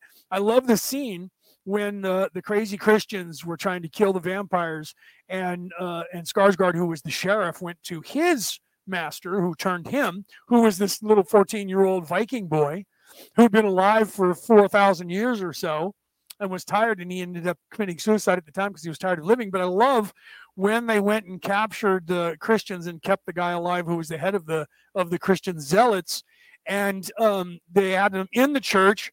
And he comes in, and the priest starts praying, and he looks at him and he says, "Ah, yes, you're Jesus. I'm older than him. I missed his crucifixion, though. I was busy on that day." I loved that scene. That scene I fucking love the scene. I love the lines. I love that he said that. 14-year-old Viking boy who's been around for 5,000 years. I'm older than your God. Although I missed his crucifixion, I was busy on that day. Right? I love that. I love that. Right, Alexander Skarsgård. And then right then was when he filmed the movie, by the way. I remember during the thing where he cut all his hair off. That was because that was when he went and filmed what's that movie? The movie where he was in the Navy and the aliens came down. I can't think of it. It was made after the board game by Milton Bradley. And they were in Hawaii, and the aliens came down, and they had to fight against them, and he was in the Navy. That's why he cut his hair. That was the same time they were filming that movie that he was in, and I can't think of the name of it right now. Battleship. Thank you, Julie. So he had left during the show, during the off time when they weren't filming, and he went to film that movie, and he had to cut all of his hair off for the movie. So when he came back, they had to explain why he cut his hair. So they had him cut his hair in the next season. And I was like, oh, he cut off all of his hair. I didn't realize. Then finally I found out it was because he went and filmed Battleship. And I was like, okay, I get it. So yeah, I love his father. For those of you who don't know who Alexander Skarsgård's father is, if you saw any of the movies of Pirates of the Caribbean, he played Captain Jack's. He played Bootstrap Bill Turner Sr. Bootstrap Bill William Turner Sr. is Skarsgård's father. And if you saw the movie, not Excalibur, but King Arthur, the one where Clive Owen played King Arthur, the king of the Vikings who were invading England. They were actually Saxons. So they were Saison. They were Saxons. So they were not actually German Vikings, or they were German Vikings, but they were not High Germans. They were Low Germans. Anyway, that's why they were called Saison. So anyways, he was the king of the Vikings with long hair. He looked badass. I loved him in that movie. The whole family are great actors, really great actors and actresses in that family. I'm in love with all of them. They're beautiful people. They're great actors, great performers. Every movie they've ever been in, TV show they've ever been in, they do a great job. And they're royalty in Europe. Like the Baldwins are in America. They're bigger than the Baldwins. Okay, so you have to realize, I loved that though. I loved the history and the way that they show you timeline, and as far as Jesus, who's 2,000 years old, and here's this kid who's 3,000 years older than Jesus, right? Still walking the earth, and eventually he decided to sit and watch a sunrise and burn and die because he was tired of living. And that would happen. That's why I love the irony of that. If you really lived for 5,000 years and the life expectancy was about 100 years, you would get tired of being alive eventually. There'd be like nothing more to live for. I've seen it all, and everybody that I've ever known is dead, and everybody that I get to know ages out and dies in front of my eyes. So eventually, if you were not in the right mindset to be in service to others in your life, repetitive life like that would get very annoying, and you would end up getting tired. And even people like us that are in service to others have that issue. Apparently I had that. I've talked about this many times, where I was told by psychics before I even knew who I was and was not completely awake that I had taken the lifetime off just prior to this one because I got pissed off at the universe. So I got tired of being repetitively living on this planet over and over and over, and waking up to know that I'm here to help, and then not having it come to fruition fast enough, and me becoming impatient, which is what we all have to learn, and is the exact lesson that Yoda was trying to teach to Luke Skywalker to become the greatest Jedi Knight that he did eventually become. He had to be able to overcome that which was in him that was impatient, and learn the patience of repetitiveness to see the long story, right? To become more like a druid, and to understand understand the long game of the druid ideology, which is transcendental, or trans life, trans whatever you want to call it, that is as transdimensional as well as transgenerational. Okay. Yeah, Alex Hawk Anderson, Ivar the Boneless in the Vikings. Loved Ivar too, right? And then they screwed that up, right? Right. But that's Alex Hawk Anderson played Ivar the Boneless, another great actor, by the way. Great family, by the way. That played Ivar the Boneless, even Vikings had to realize that they got the story wrong themselves when they rehearsed it researched it, because somebody said he didn't have no legs that worked. He didn't have like rubber legs. They called him the Boneless because he couldn't get a hard on. He had no boner, so he was the Boneless because he never got laid, and he was really angry because of it. That's the truth, right? So, and that's the scary part, but it's truth. Okay, so the whole realization of what Ra is saying here is trying to show you cross physical plane to spiritual plane to astral plane to dimensional plane knowledge that has been kept, and that is the key to the understanding or the understanding that which has happened to this planet and why. Okay. And I know some people would say, oh my God, you've like put way too much into that. I can't stress it enough. There's many places that I have stopped, and I will do this, continuing to do this as we go along, to show and to unpack these things that are in these little teeny paragraphs that Don had no idea to ask the questions or to interpret the way they needed to be interpreted for people to understand or understand that which is the knowledge that was trying to be given to us, right? So hang on, let's continue.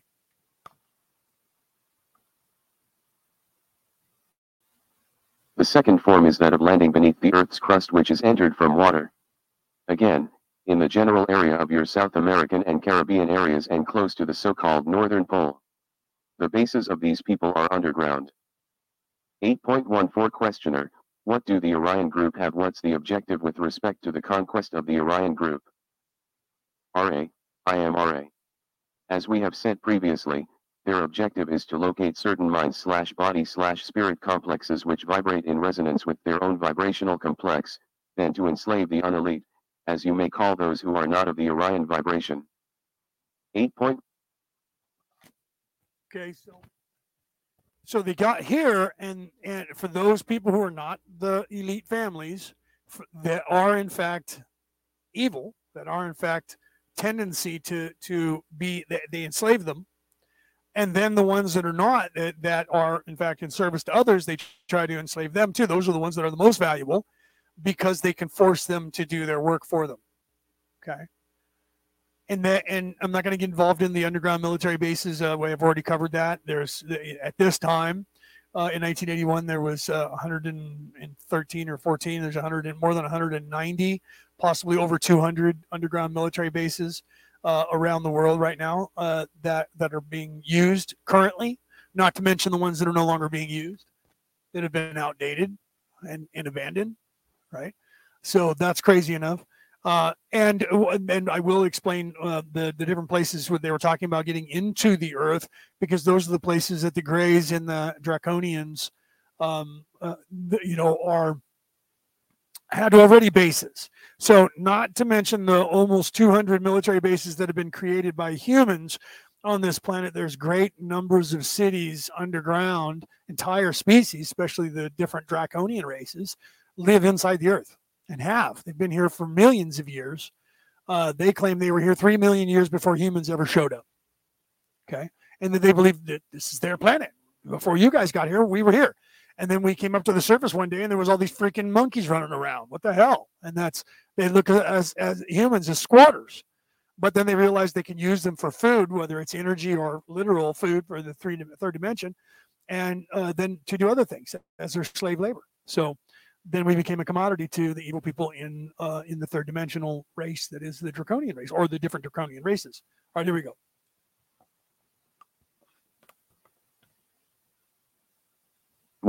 Questioner, was the landing at Pascagoula in 1973 when Charlie Hickson was taken on board this type of landing?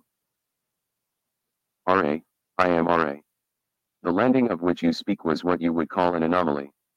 It was neither the Orion influence nor our people's in thought form, but rather a planetary entity of your own vibration which came through quarantine in all innocence in a random landing. 8.16 Questioner, what did they do to Charlie Hickson when they took him on board? RA, IMRA. They used his mind/body/spirit complexes life experience, concentrating upon the experience of the complexes of what you call war. 8.17 Questioner, how did they use them? RA, IMRA. The use of experience is to learn.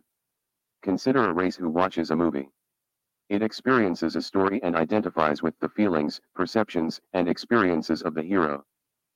8.18 Questioner, was Charlie Hickson originally of the same social memory complex as the ones who picked him up? RA, IMRA. This entity of vibratory sound complex did not have a connection with those who used him. 8.19 Questioner, did those who used him use his war experiences to learn more of the law of one? RA, IMRA. This is correct. Okay, so now that's important. Why? Well, because the people that came here were neither from the Orion Confederation or the Crusaders, and they were not of Ra's or the Council's configuration in mind thought. They were somebody who came through that got through the quarantine, because quarantine is not perfect, because it's a quarantine of the third and fourth and fifth dimension, which is still flawed because you're still physical at that point.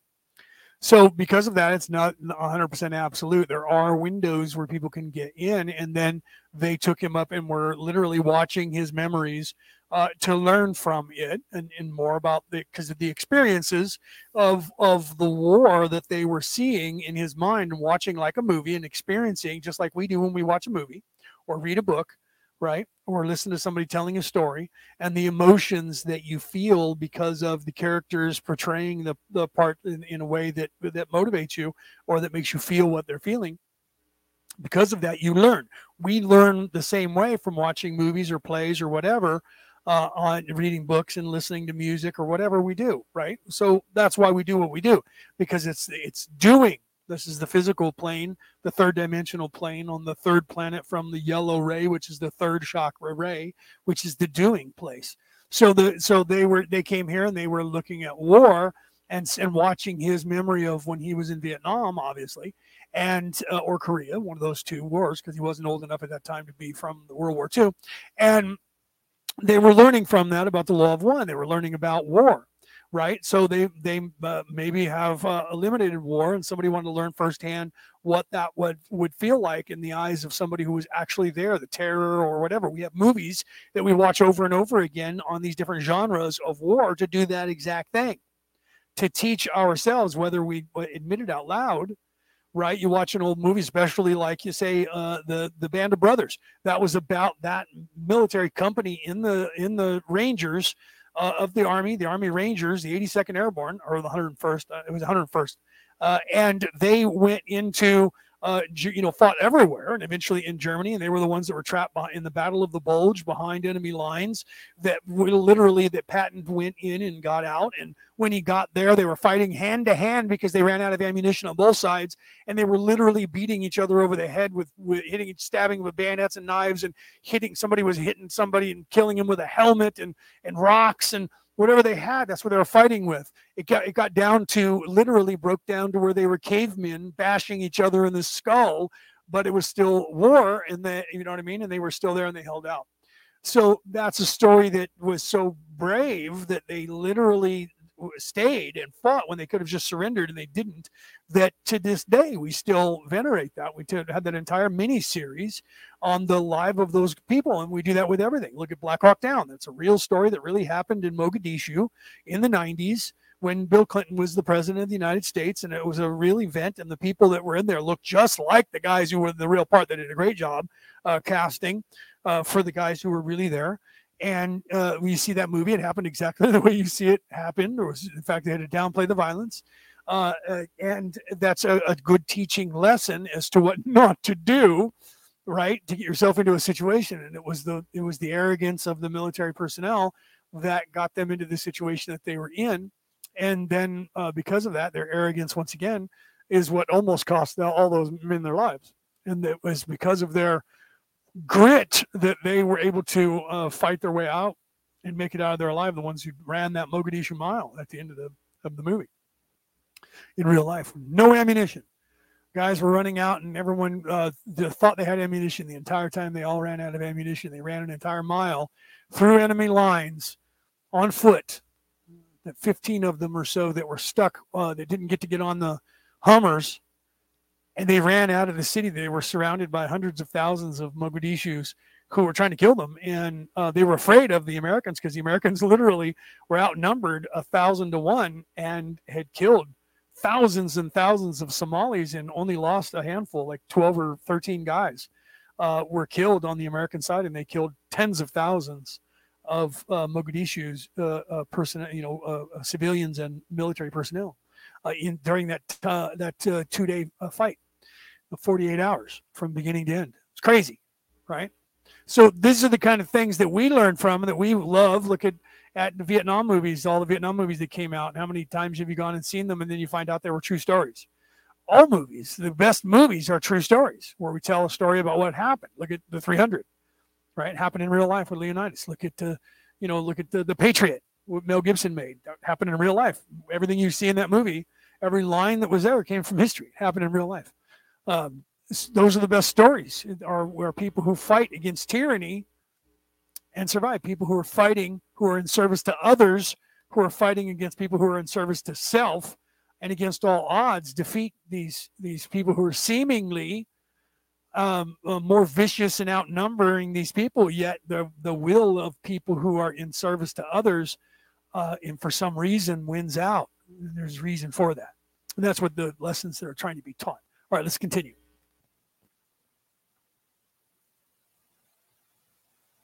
8.20 Questioner.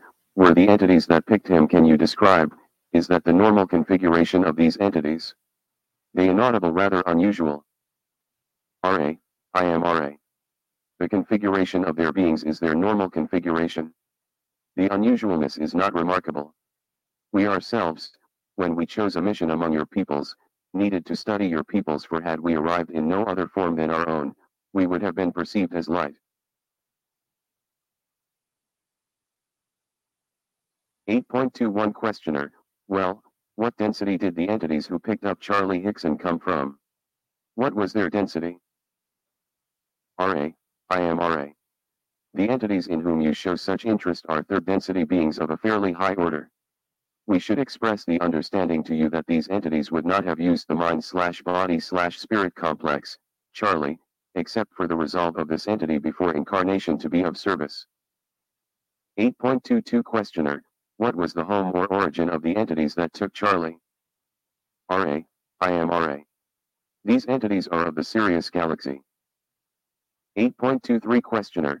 The most startling information that you've given me, which I must admit I'm having difficulty believing, is that the United States has 573 craft like you describe. How many people in our government are aware that we have these? How many total people of United States designation are aware of this, including those who operate the craft? RA. I am RA. The number of your peoples varies, for there are needs to communicate at this particular time/space nexus, so that the number is expanding at this time. The approximate number is 1500-1500. It is only approximate, for as your illusory time/space continuum moves from present to present at this nexus, many are learning. So only about 1,500 people inside the military-industrial complex at the time in 1981 were aware, but the need to know was expanding out from that, and it has exponentially because of the overreach, because of the space programs and the things that were going on. Okay. Now, that's not including the amount of people on the Earth itself, like myself, that know about this stuff, because I was not part of the military-industrial complex, although I guess you could say that I was, considering I worked for the Secret Service of the Irish Republican government and was in service because of that to, but there was it's necessary evils happen for the better good of the rest of the people. Sometimes you have to infiltrate or seemingly allow people to think that you're doing their bidding, so that you can solidify certain things that in the future are going to help people in a way. So you have to be a part of some seemingly semblance of their fringe to not have them single you out as a target. And yet, so you have to keep your enemies closer, right? You have to keep your friends closer, your enemies closer. You have to do that sometimes to gain access to certain knowledges. And then you have people that will trust you and give you information, which I have had over the years. And I have never mentioned names of people, and I still don't, that don't want it to be named and that can't be named, because of the information that I do get from people and have over the course of my life. And some people give me things without ever getting any knowledge, because I happen to be in a place or a position to do something about it for whatever reason, right? During the election of George Bush Jr., the first one, where he was, had that problem where they had the hanging chads in Florida, and the count of what was going on at that particular time. I had access to information and satellites. Like, I literally had a backdoor into the CIA satellite, and used to laugh about that, because Colin Powell, when he showed you the images of what was going on in Iraq prior to the Desert Storm, and especially Desert Storm after Desert Shield. I had just the night before looked at their satellite images of what was going on out there in that desert at the time, and actually downloaded those images, and were using those images in a briefing that I was talking about for other purposes to people in coalitions on the planet. And the next day, Colin Powell used the exact same images, because they were from the CIA satellites, exact same images to give a news conference to the world as to justify why and where we were going to go and what was happening and why we were going in, because of the information that they were given, the bogus information that they had weapons of mass destruction, which they actually did have, but it was bogus because they didn't have what they thought they had, and they didn't have ready nukes and stuff like that. Okay. But they did have the capability, and they would have had the capability, just like Iran now. Iran doesn't actually have nuclear weapons, but they have the ability that if we leave them unchecked in the next 6 to 8 years or less, they will have the ability to make nuclear weapons. Same thing was going on in Iraq at the time. Okay. So that like, so at the time, I also had emails, including Colin Powell's. I had emails of so many people. Like now, I have emails of the Trump family, and people are like, "How do you get this stuff?" I'm like, it's weird. People give me things, and sometimes I get things and go, "I wonder if this is a real person, or if this is the real person." And I get an email from somebody, and it's in one of these political parties or whatever. And at the time, being a hacker, when I was younger, I was able to get all the telephone numbers and emails of everybody in the military and the government. And during that time, when everything was going on and the counting was going on, and I got information given to me, and I don't know who by. Somebody forwarded information to me telling me that I needed to tell the powers that be to not allow the count. And at the time, George Bush Jr. was going to concede the election. And he actually called, Al Gore and them up. His team called him up and said he's going to call and concede the election in the next few minutes. And then that time went by, and then nothing happened. And then he called him and said, "I thought you were going to concede." And he said, "Nope, we decided not to." Well, I don't know if it was only because of me. I don't want to take credit for that, but it was because of me and people like me. I got the information that there was a bunch of stuff that was still coming in from the military overseas. And for some reason, somebody knew that I had contact with these people, so I was given the information. I have to remember that was in 1990, the 90s, right? Right after Clinton. So it would have been 96, 97, whatever that was, right? Somewhere around then. No, it was junior, so it was up in the 2000s. But I still had my connections. So somebody knew that I needed to have that information, because I was able to get that information to them. And I emailed that information and forwarded to everybody in the Joint Chiefs and everybody in the political party at the time. And all of a sudden, it must have been other people doing it as well. They looked at it and said, there is still things that need to be counted. It's going to change this election. And he said, no, we're not going to concede. And that's when the whole battle started over the recounts, and over and over and over and over. Okay. The same thing happened when Donald Trump was running for president in his first term, and he was being goaded by Hillary Clinton over and over and over and over. And I had his son's email, and I emailed his son and said, "Tell your father to stop having hubris be his worst nightmare. Have him be presidential and not buy into her attacks when she attacks him, and to ignore those and to be presidential." Now, I'm not assuming that it was only me that said that. I'm sure that everyone else in his cabinet said the same thing to him. But I sent that to him the next day. He went out in the next debate and refused to let her goat him into sounding stupid, and sounded presidential, and that changed the course of people voting for him. And everyone even said that afterwards. All the analysts said, had he not done that, he would have never became president. So I'm at the right place at the right time. I'm not saying that I'm the one who changed all of that, but I'm saying that people have, well, besides myself, I'm sure thousands of other people were given the same knowledge, I believe, at the same time that I was given, and that I was giving that information out to these people, and the other people were too. And so enough people changed the minds of things. Here's another example that is true, and you can look this up. During the time when they accused Tom Brady of cheating and lowering the pressure of the footballs, which at the time the commissioner eventually suspended him anyways, which he then proved a point by winning the Super Bowl that season anyways, even after he was suspended, winning it again. Um, I went and looked up scientifically the pressure of the football and saw that when the temperature drops down to below zero, the temperature of a football can actually lower by a few degrees. So the pressure can lower. It happens naturally.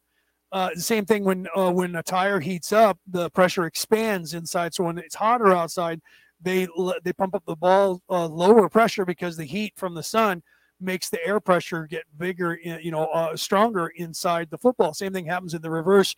And what I did was I linked.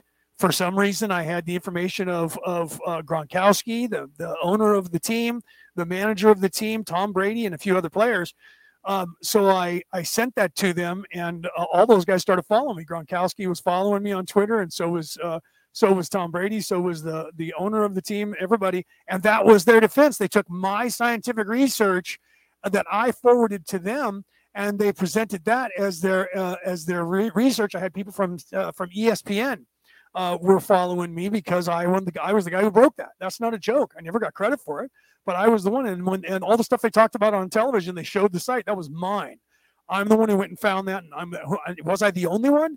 I'm not going to assume I was the only one because that information was out there for anybody to see. So how many other people besides myself, stupid little brainiacs, looked that up and sent it in? I do know that what they used as their defense was the website I sent them.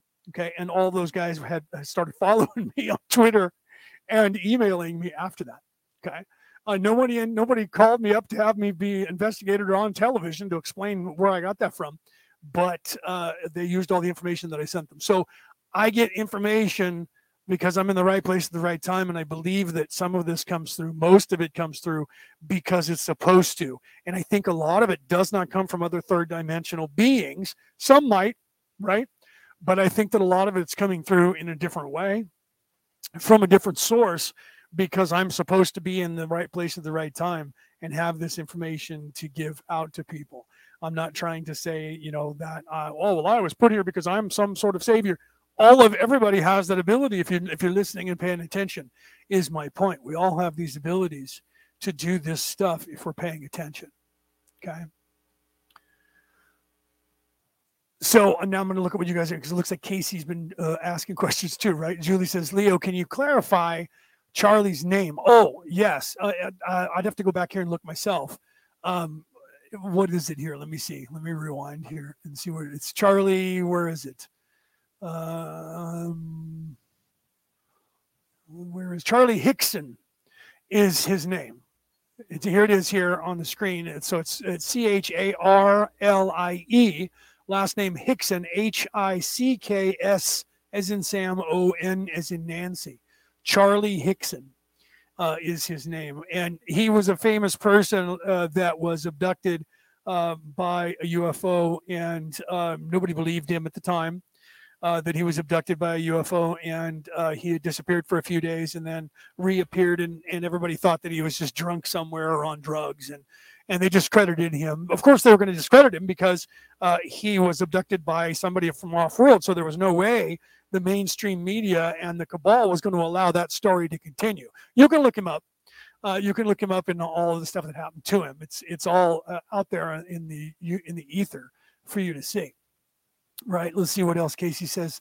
They mentioned the Syrians. Yeah, I knew somebody was going to. I let that blow past. I wanted to see if anybody was going to throw that up. The Syrians taking that guy, but haven't the Syrians been here since basically the beginning? In some form, yes. But these people, like the Andromedans, were here in a physical sense from there in a three-dimensional craft. That came here.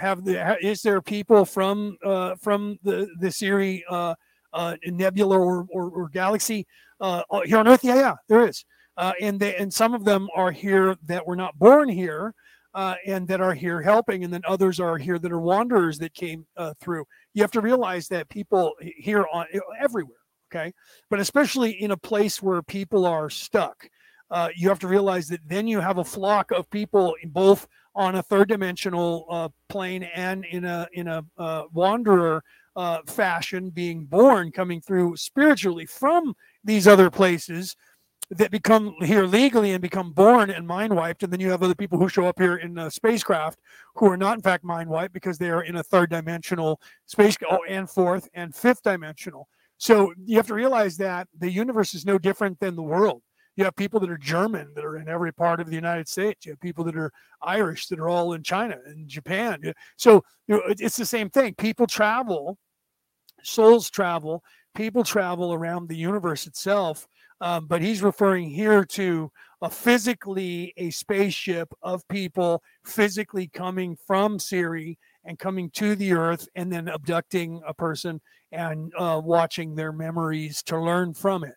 Okay, an expeditionary force that is there for a purpose of learning, and then trying to not trying to uphold the prime directive by not allowing the person to remember. That's why the mind wiping, and our people do the same thing. So some of the abductions, and this is what Ra talked about, are people that are coming here not physically but using their minds and doing the same thing, implanting memories or giving them an experience, to expand their possibilities of belief that there are other, and then the stories they tell that expand the minds of the human beings and the human condition to believe in entities from other than Earth, to expand the consciousness of the people on this planet to the realization that we are more. This is why I called my book and my show Orion Rising, because of all of the clues here on the planet that are leading back to Orion, not to be confused with the Orion Crusaders, but also the Orion Crusaders in part of that messaging. And so the whole purpose of my book being called Orion Rising was the awaken, to expand and help expand, even through osmosis, the consciousness of the human condition. And my show being called Orion Rising was done for the same purpose, because I believe that we as a species are in fact doing just that. We are waking up to the memory of where we are from on a mass scale, which should have already happened anyways. It's supposed to be constantly happening to where everybody's born and they're veiled, but you're supposed to, after 7 to 10 lifetimes, you're supposed to learn what you're supposed to learn and then graduate. Your spirit leaves, your soul leaves, and you don't leave that memory here on Earth, but you leave a footprint that helps other people to advance their people. Now, to show you an example, on the positive side, not the negative side, the Andromedans, they pass on what they learn to their kids 100%. So the kids learn faster because they're being taught everything that their entire society knows for real. They're not being held back like we're being held back 90% of the reality of our society, and only given 10%. Right? We're being treated like a mushroom. We're being kept in the dark and fed full of shit. Okay, so they, unlike us, they do the opposite, and they teach their children. So their children, by the time they graduate from what we would call high school in 12 years, the knowledge that they've gained is more knowledge than we gain in an entire lifetime. And so think about the advances that they make every generation in a society that works that way. That's the way it's supposed to work, when you don't have evil usurping the matrix and taking control of the matrix, which is what happened here and any other place where things get stuck. Where people get stuck, it's because evil-minded people who are in fact evil, nefarious, they take control of the narrative once they learn it, and then they erase and eradicate the memory of anybody else in society from knowing that, and they control that narrative and then control that knowledge, which is what they've done here on this planet. And by doing that, then they control a thing. To be able to destroy a thing is to control a thing. Right? And to control a thing is to be dominant over it. So to have the knowledge that they had, and they still have, and they know to be true, everything that I'm telling you, they've known for generations, and everybody in their families, when they are supposed to know it, they get to know it. But they still keep it from everybody else, because evil people, if I become in charge and I'm the top guy, I have to be the top guy, and I have to have leverage over everybody else, which means I have to have some knowledge that I keep back. Otherwise, if I tell everybody everything, there's no reason for them to not take me out. So evil people only give information out to evil people what they need that person to know. That's the need to know basis that the military runs on, the government runs on. That's why they call it need to know. You don't need to know this. Why don't I need to? You don't need to know this. You don't need to know this because if you knew this, you wouldn't need me. Do you understand? That's why they do it. So the need to know basis and the concept of the need to know basis was designed to keep evil people in power. And that's what they're doing. Okay. So yes, to answer your question, yes, there are people here from the beginning, from Siri, right? But there's people here in many different guises. You have to, so they're giving you the physical and the because that particular case was a scientific expedition coming here to learn about war on this planet, right? Not to say that that person that he, and this is the purpose, by the way, of that line saying his condition prior to being here, because his spirit is in fact from Siri. So he came through, was born here on this planet, and that's why they were able to come and find him here and be able to use him because he gave them permission before he was born to be able to come here. That's that transdimensional thing that has to do with the space-time continuum and everything happening now outside of the reach of third dimension. Do you understand that? So that's what Ra was referring to at that point when Ra said that let's see, where is it here? The people various need communication at this particular time space nexus. No, that the expanding at this time, the approximate number. No. That's talking about how many people. So it was prior to that. I'd have to rewind it here a little bit to where he said that it had to do with his condition. Okay, so Charlie accepted this revulsion at this entity before incarnation to be of service.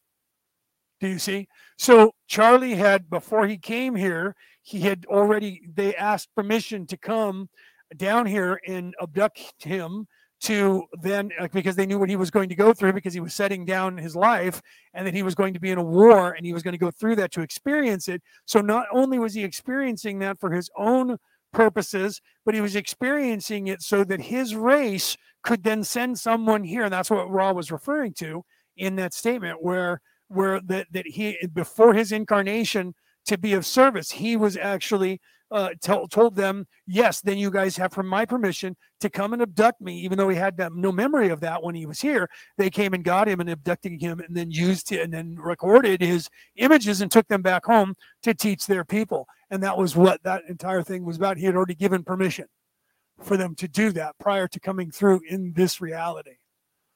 Isn't that crazy to think about that? So that's kind of crazy to think about, right? Okay, so let's continue, right? So when they were doing that, it wasn't for, yes, that's to answer your question. Casey said maybe not for nefarious reasons, but just for that for the learning. Yes, and so they weren't doing that. They didn't come to abduct him for nefarious reasons. They came because they had asked his permission. You're going to that place called Earth? Wow, that's crazy. Okay, so listen. Well, and I'm getting ready to. I'm putting together my life. I'm going to be involved in a war, and I'm going to be going through that experience. And they're like, okay, so hey, listen, we got an idea. If you give us permission, can we come and get that information out of your memory complex and use that for our entire species back home? And he said yes. So they weren't doing it for nefarious purposes. They were doing it for learning purposes. And they came here knowing they were targeting him because they knew who he was and they knew he had survived and that he was going to. So they knew where to look, where to find him. And they went in and got his memory. He had already given them permission. He doesn't remember it because now he's incarnate in a body here. That's what Ra was referring to there and explaining there in that paragraph. All right, let's continue.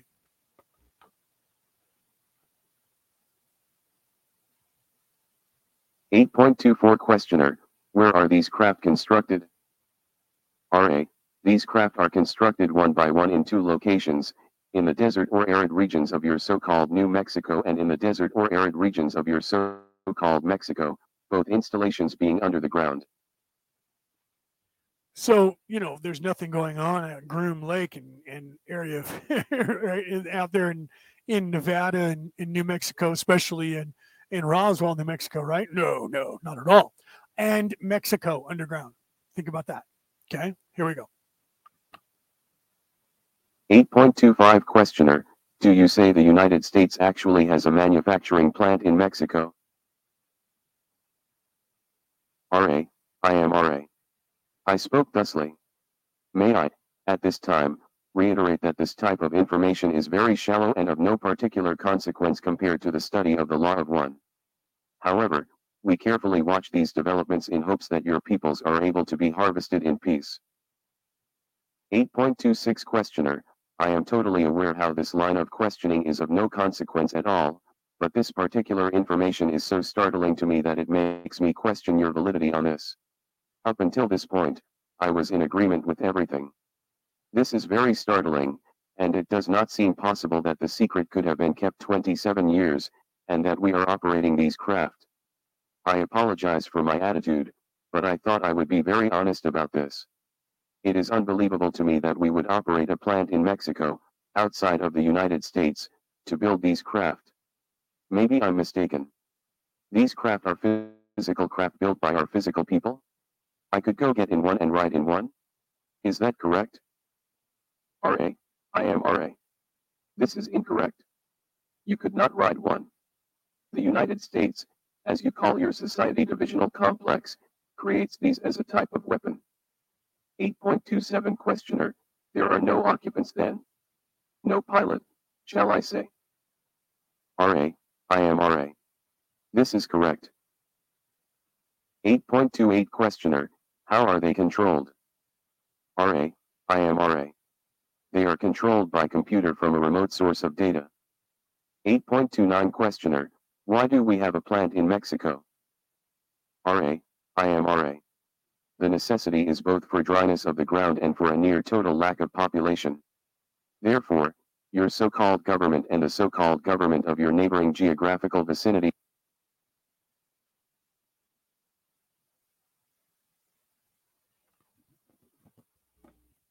Okay, so it's buffing. It's probably crashing. We'll stop that right there and let that think for a moment. Right? Yeah, see, it's crashing on us. I knew it was going to do that. It was information that was being given to you that was just too much. Sorry, I'm leaning back and not on camera. That information that I knew, I was like, this is going to go bad. As soon as he started having a frog in his throat, I was like, this is going to go bad. It's going to crash here. But then that happens when I have it opened up too long. Okay, so now I wanted to explain something about here. Dawn at this point has no idea that any of this. Well, how is this possible?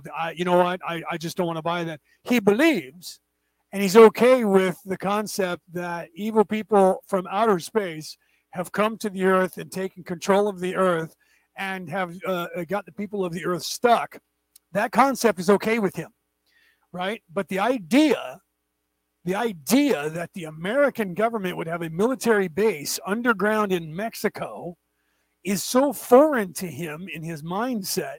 There's no way our government would ever have a base in Mexico. That's because you believe that there's a difference between Mexico and the United States. Okay? You have to realize, and it's becoming very apparent now in the political arena, that the people that are in charge and think they own this planet, they don't have any borders. And the borders that they pretend are only there so that you pay them money in a certain way. They have to have borders so they can say those people are the enemy. Okay? But they don't believe there are borders. They believe the entire planet is theirs. Okay? And they operate that way.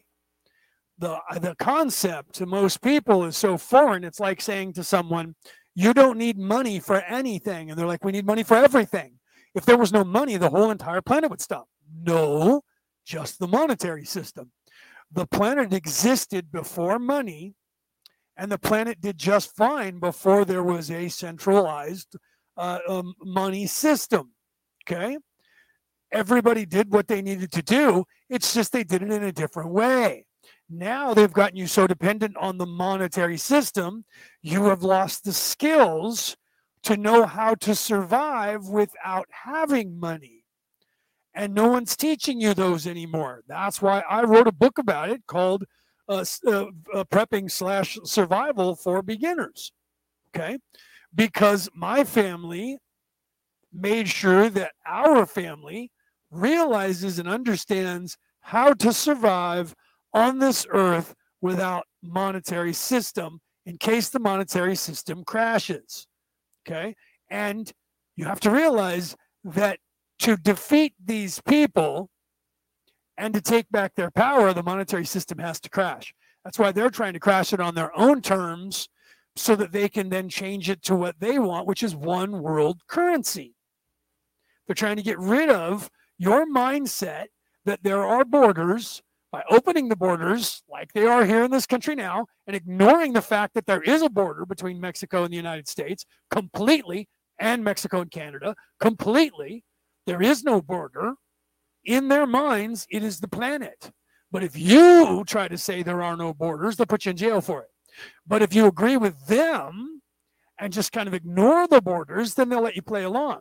But if you say, but that's the problem with that is, if I'm a citizen and I'm just driving down the street and a cop pulls me over and I go, look, I don't believe in your laws because I'm a citizen of the earth, those guys who have bought into the system that there is a state, there is an America, there is a city boundary, there is a state boundary, a county boundary, there is a boundary, and there are laws that we have to govern to keep the people in power. To keep the people the slaves in line.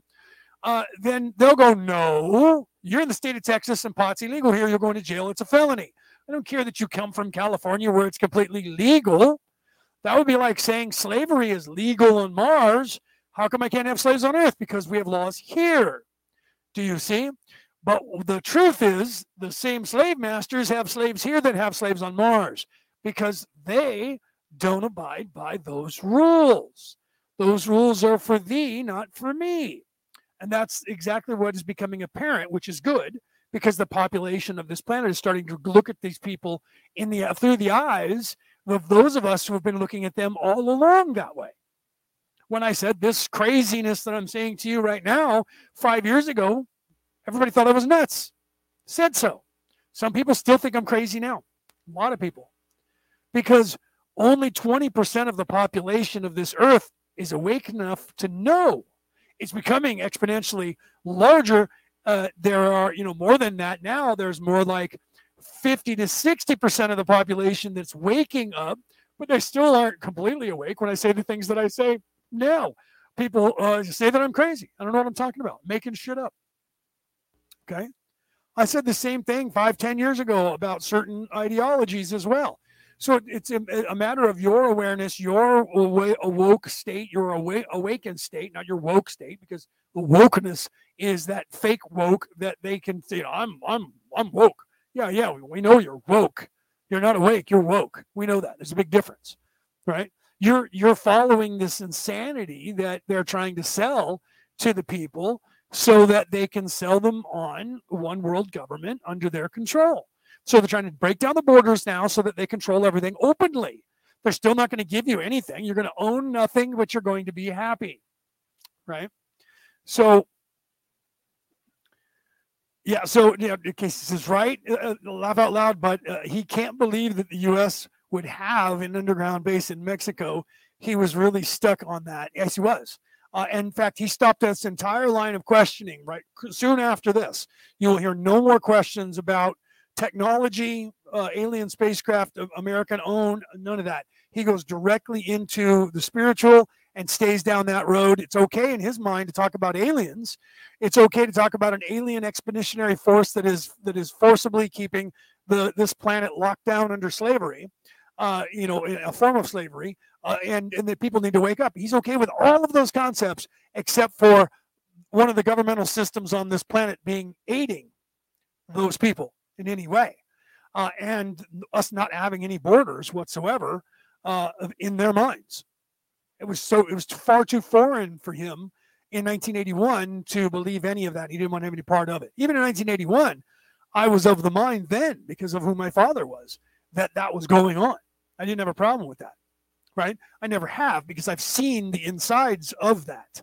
I see, and this is why I started talking about that somewhat, to give you a background on some of the things that I've been privy to, and that's just the stuff I can tell you about. okay, that I've been privy to in my lifetime. I have always been in the right place at the right time, or the right place at the wrong time, and I've always been given knowledge and information that I should never have fucking had. And I have no, and some of it, I have no way of explaining who gave it to me or why. I just know that it comes to me and I have it at the appropriate time. Okay. So there are people that I know that I don't know.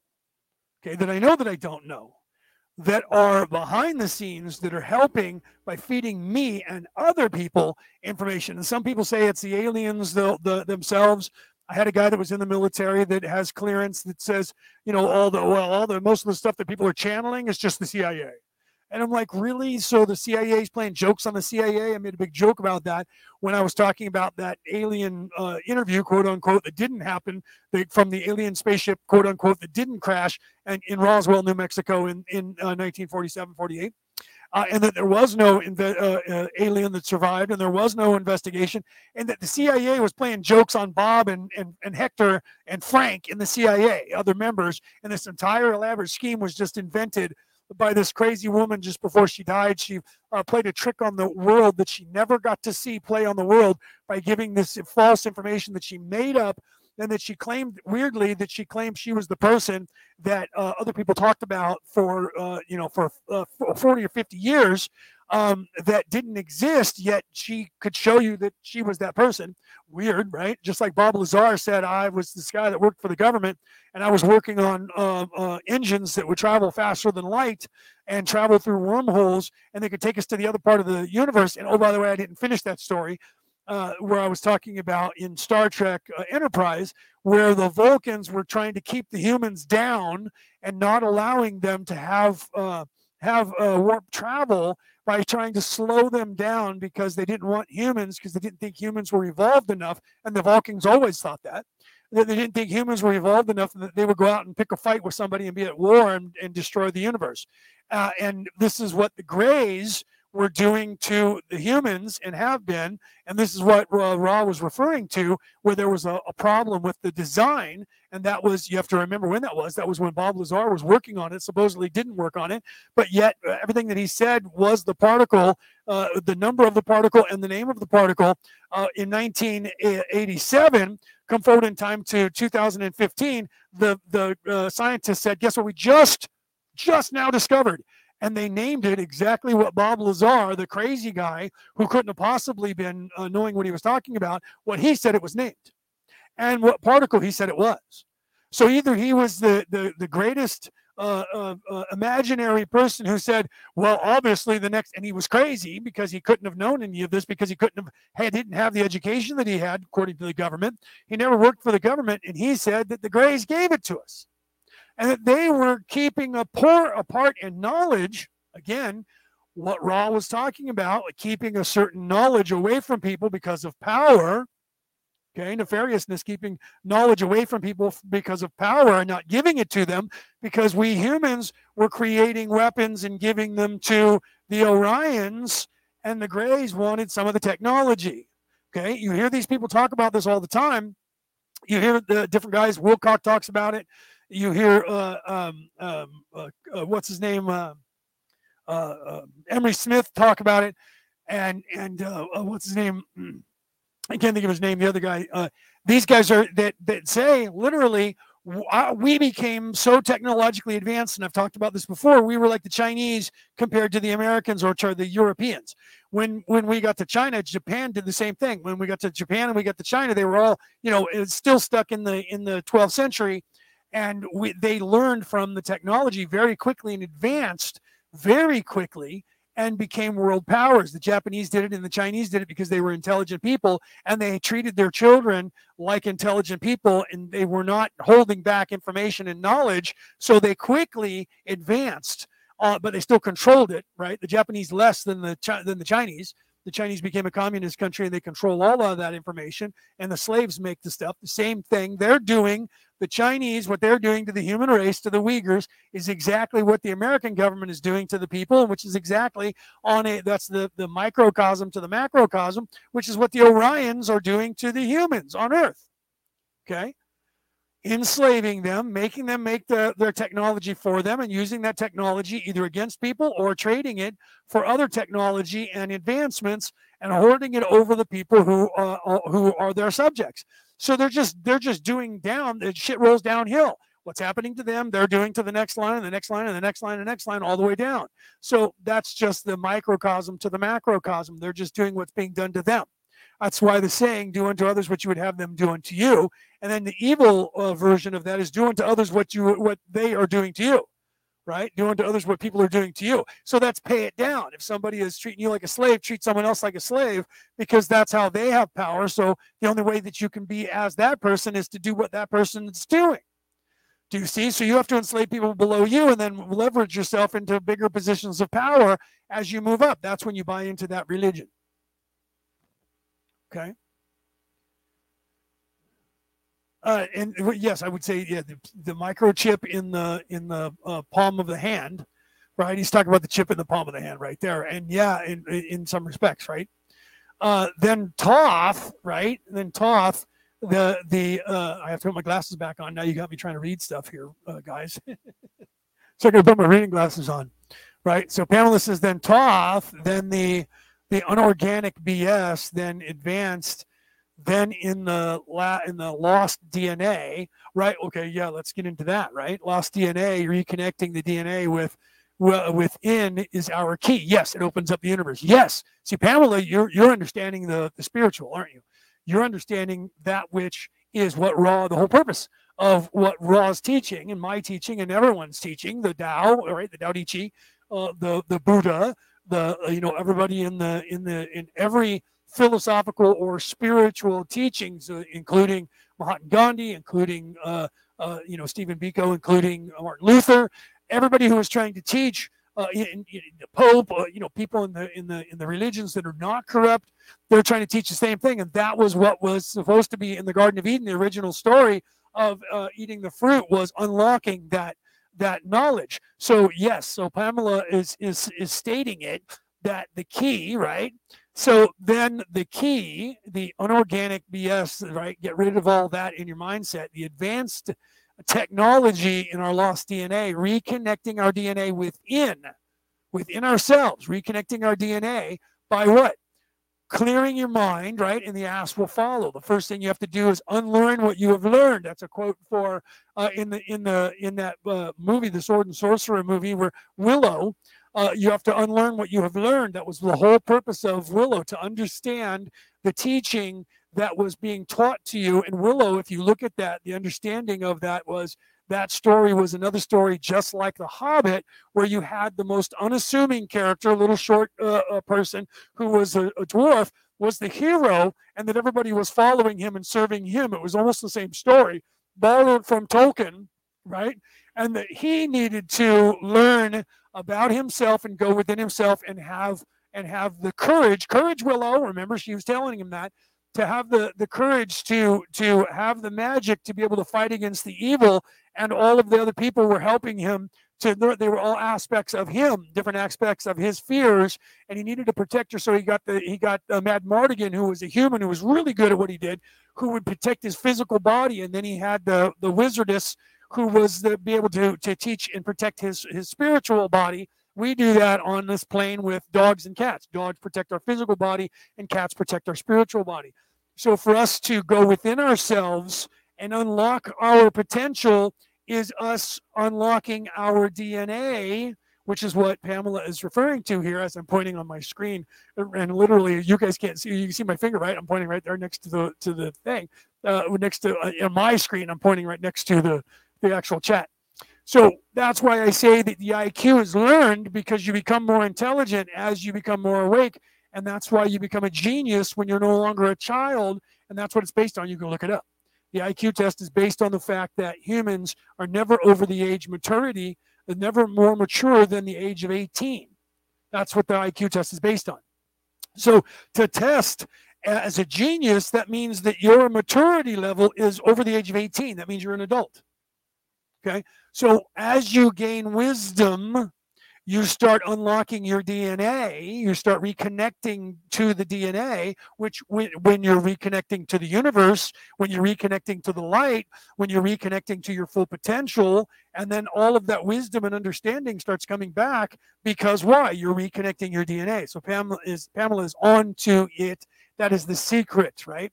Um, so that is exactly what she's referring to, is that in you, when you then learn to balance the kundalini energy, the yin and the yang, the positive, the feminine and war energy, the masculine warlike energy with the female feminine energy intertwining makes the double helix. Intertwining, that's all the knotwork that you see that makes up the spiral that you also see around the world. They're trying to show you this.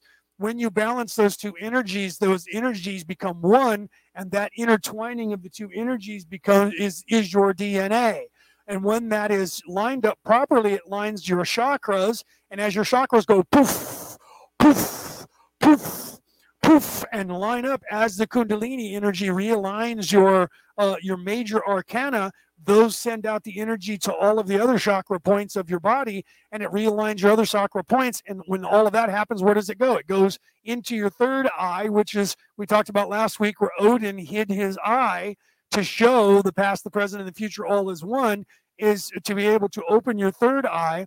And that's the eye of Horus, which everybody refers to as the eye of Ra, which is the pineal gland in your brain. When you open up the third eye, that is then when you can channel the Kundalini energy, and that expands your consciousness and your mind, which then unlocks your DNA, and that unlocks your DNA to your full potential, which unlocks your spirit to its full potential. And all of that is done by you in your mind, going to the darkest point of yourself, being honest with yourself, realigning yourself, and then opening up your DNA, and that opens up everything and expands your consciousness. And then you become an adult, and your IQ goes over 200, and then you become a genius in the minds of the children that are living on this planet, and you're above that energy vibration, looking back at the yin and the yang and how beautiful and perfect it is, and you move, your consciousness expands out into the universe from then, and eventually returns you back to the source.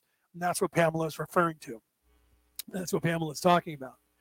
Okay, and that's what Ra is trying to show us by giving us different examples, talking in parables again, showing you on the physical three-dimensional plane in this political arena how the American government has these drones in 1981 and how that is expanding. And where does that, and then I showed you how that crosses over into non-politics, and how that, and then Ra is trying to tie all of that into spirituality to get you to the mindset of waking up. And Jesus was saying the same thing. Muhammad was saying the same thing. Moses was saying the same thing. Every person throughout history, Marduk was fighting for it back as far back as we can go. Thor was the same character fighting for it, defeating the dragon of the North Sea, which was the dragon of the world, which was the Ouroboros, right? The Ouroboros, which is where you get the word the Aurora Borealis, right? Is the energy from the aura of the snake, the Ouroboros, which is the dragon that goes and encompasses the entire earth. That's the energy of the earth. That's the 3 energy in the 3, 6, and 9. Okay, and all of this is in all of these tales throughout all of these scrolls throughout the entire known history of this earth and the creation story of every single race on this planet, going back as far as every scroll we have ever found. And then when we discover new ones and people read them and unlock them, they realize it's the same story all over again from a different place with different names, but it's the same scenarios. And those scenarios, I've told you the differences are monotheistic male god or monotheistic female god, or a dual aspect male-female god, or a god and goddess, or an androgynous god, goddess, some variation thereof. And depending on where in the world at the time, whether it's a warlike nation or a peaceful-like nation, the more warlike is closer to Mars, the war planet, which is more the masculine energy, and the more feminine, non-warlike energy is the female energy, which would be the what energy, right? The Venus energy, right? Venus de Milo, the feminine, right? So you have the more nurturing, or you have the warlike, And when you combine the two, that is the yin and the yang. The yin and the yang is the dance between the two. That is not good and evil, with the devil on one mountaintop and God on the other mountaintop, vying for the minds of the human race. Although that is one aspect of that battle that's happening, but that battle is what's happening within you. Okay, it's not external like you think. The external manifestation of that is there for you to learn the internal manifestation of that. That's what all of those stories are about. All of the stories in mythos that is giving you a physical example of the same fight. The lesson you're supposed to learn is the physical one is supposed to teach you the psychological one that's happening. That's why the art of war in that book is not just the art of war. It's not just winning warfare.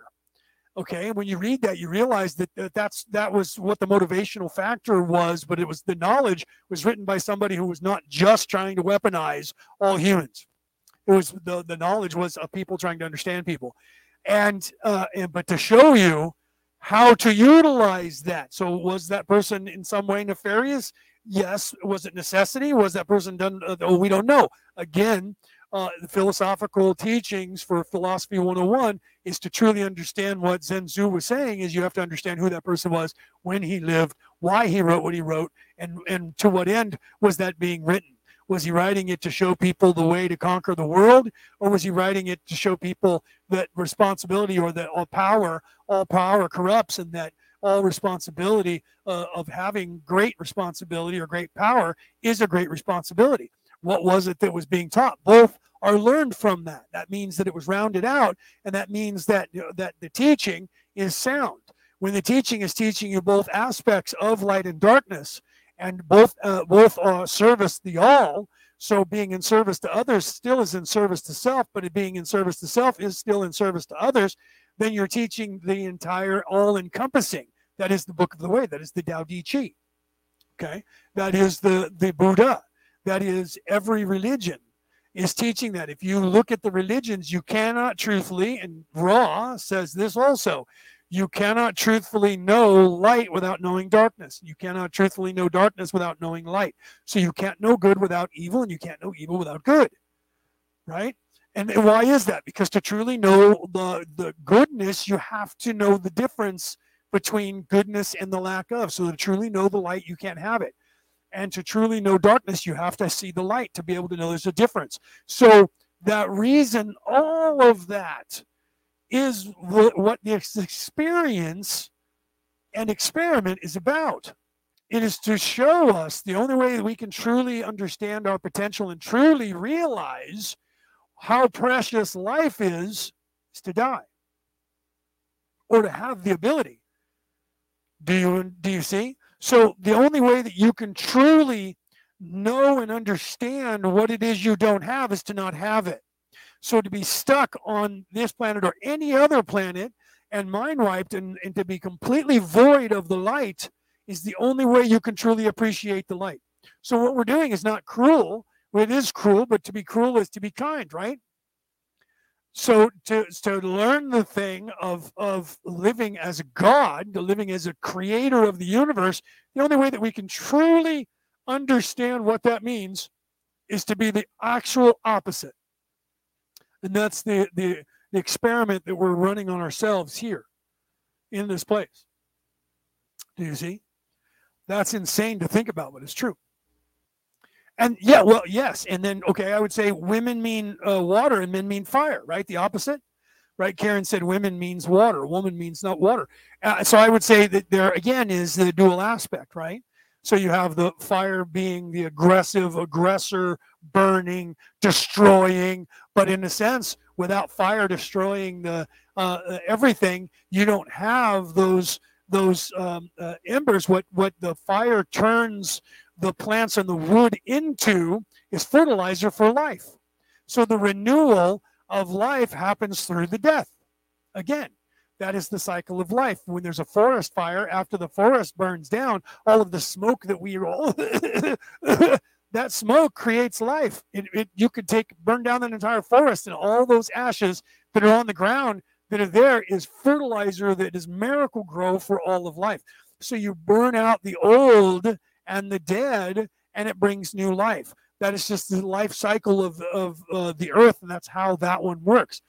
That's why when you're born, you grow old and you die, and the same thing happens with all life.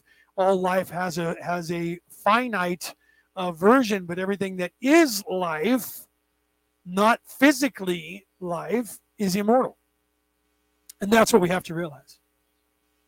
Fire becomes ash, which is the earth. That's alchemy. Yes. And that's the knowledge. I'm also an alchemist, right? I went to school to be a chemist.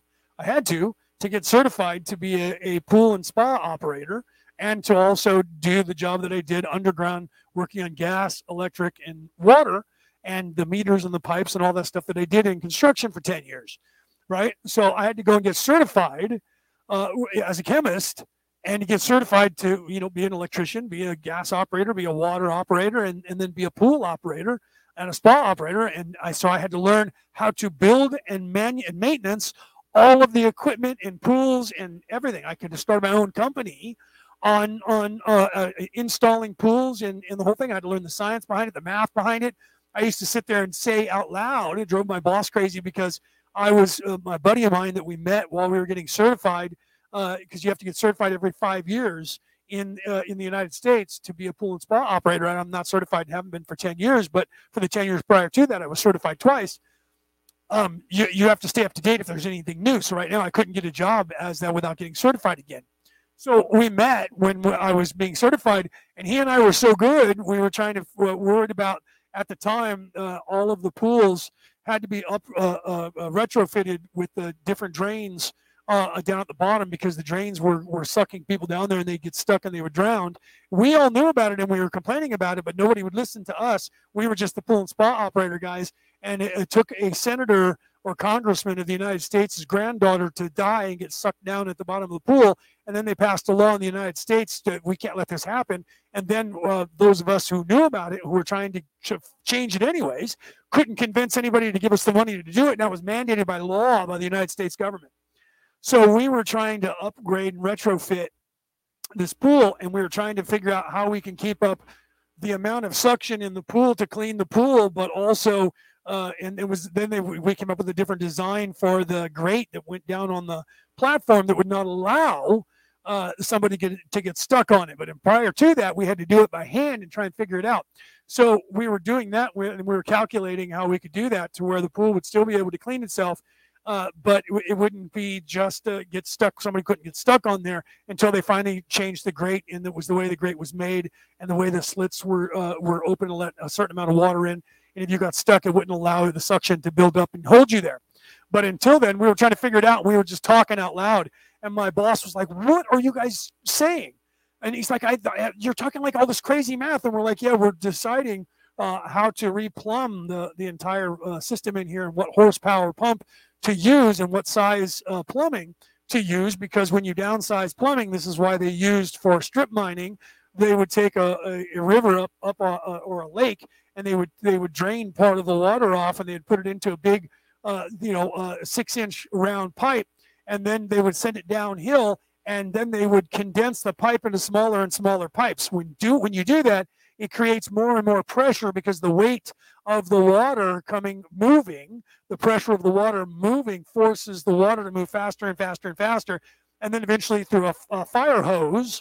And the guys would stand there with a fire hose, and it would come out, and if somebody was standing in front of it, it would obliterate them and strip all of their meat off their bones and kill them. Not a joke. So we were deciding where to upgrade and downgrade to speed up and slow down the water and keep it pumping in the right amount, and how much it was going to cost to do all that. We were doing it off the top of our head. That's how well we were able to do that math and work in 3 dimensions at the time by doing it, because we were both scientists. We literally had to be chemists, and you had to also be like a physicist to understand all of these aspects. And since I had gone to college and physics was my major, and I was literally fresh out of college, I was in my 30s by this time. To me, this was normal stuff, and so it was this brainiac shit. And then we'd pull out the calculator real quick, and we both hold it up and show it to each other after we already figured it out in our heads, but then we were proving it on a calculator. And my boss was like, "What the fuck? How did you guys do all those calculations and come up with that number? Because we understand how much water is and the volume of water compared to the shape of the water and what the water is doing in the circulation and all of that. We had to go to school to learn that. People think that pool guys are just some stoner dude who's walking around tossing chemicals in the pool. That guy has to be a chemist, right? That's why most of your pool guys are a bunch of druggies that are making drugs because they're chemists, right? Literally, I had in my possession for 10 years the capability of making bombs and making Ancient Orange. I could have made that at any time that I wanted. I had all of the chemicals to do so. Not a joke. Okay. I had that fertilizer. Do you guys remember that fertilizer plant over there in the Philippines that blew up and exploded an entire freaking couple of city blocks and wiped it off the face of the earth? That was because they had a certain fertilizer stored too much of it. I had that stuff on hand all the time. We called it soda ash. Okay. And there's two chemicals that by themselves, well, they're both dangerous by themselves, muriatic acid and sodium hypochlorite. Sodium hypochlorite is chlorine. If you use a bleach at your house, that is 1% sodium hypochlorite, 99% water, inert matter. Okay, and that's what bleach is. If you drink that, it'll kill you. When the people who work with pools use 10% sodium hypochlorite and 90% water. Okay, and that's what they use.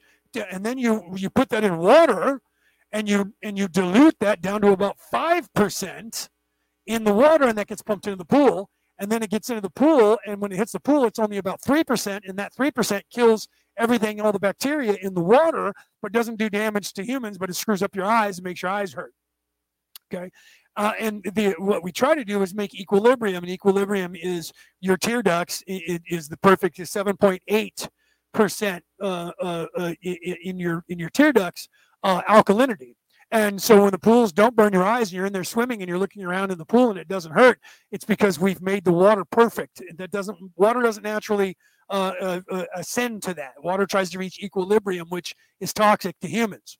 So left on its own. That's why when the lake water will hurt your eyes when you swim in it, but it's not harsh. It hurts your eyes in a different way because the alkalinity is too low, not high enough to burn your eyes. The pH level is not high enough. The alkalinity is high, but the pH is not. So we keep the alkalinity and the pH right at 7.8. It's perfect. You can go swim in it. It doesn't burn your eyes. That was what we do as operators. We know the chemistry to do that.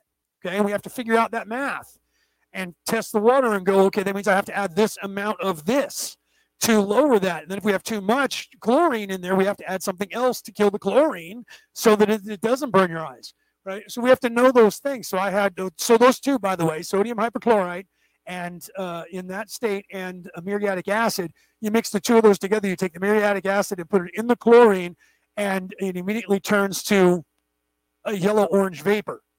If you inhale that yellow-orange vapor, you're inhaling Ancient Orange, and it will shut down your system. Your entire electrical system will cease, and you will stop breathing, and your body will stop pumping, and you will suffocate and die in hideous death. And that's just with those two for an example. And we use those daily in the pool. We would mix the muriatic acid into the pool water to lower the chlorine level by killing the chlorine, but not enough to where it would turn to gas. Okay, not a joke. And that fertilizer, the soda ash, does the same thing. Soda ash will raise the pH. If the pH is too low, you put in another acid, which is in a powder form. In that powder form, 1 little teaspoon of it, and you drop a drop of water on it, and it explodes. But if you take that and add it to water, it's completely inert. There's a lot of chemistry that works that way. When you add one chemical to a chemical, you can make an explosion that'll blow up a city block. But if you add that chemical to the other chemical, it's completely inert. It's what you put into what, even though you're mixing those two chemicals together. When you mix one chemical like that ash to say a soda, something that has soda, right? A soda is called soda because it has sodium in it, right? It has baking soda in it. Everything is the baking soda is the building block for everything.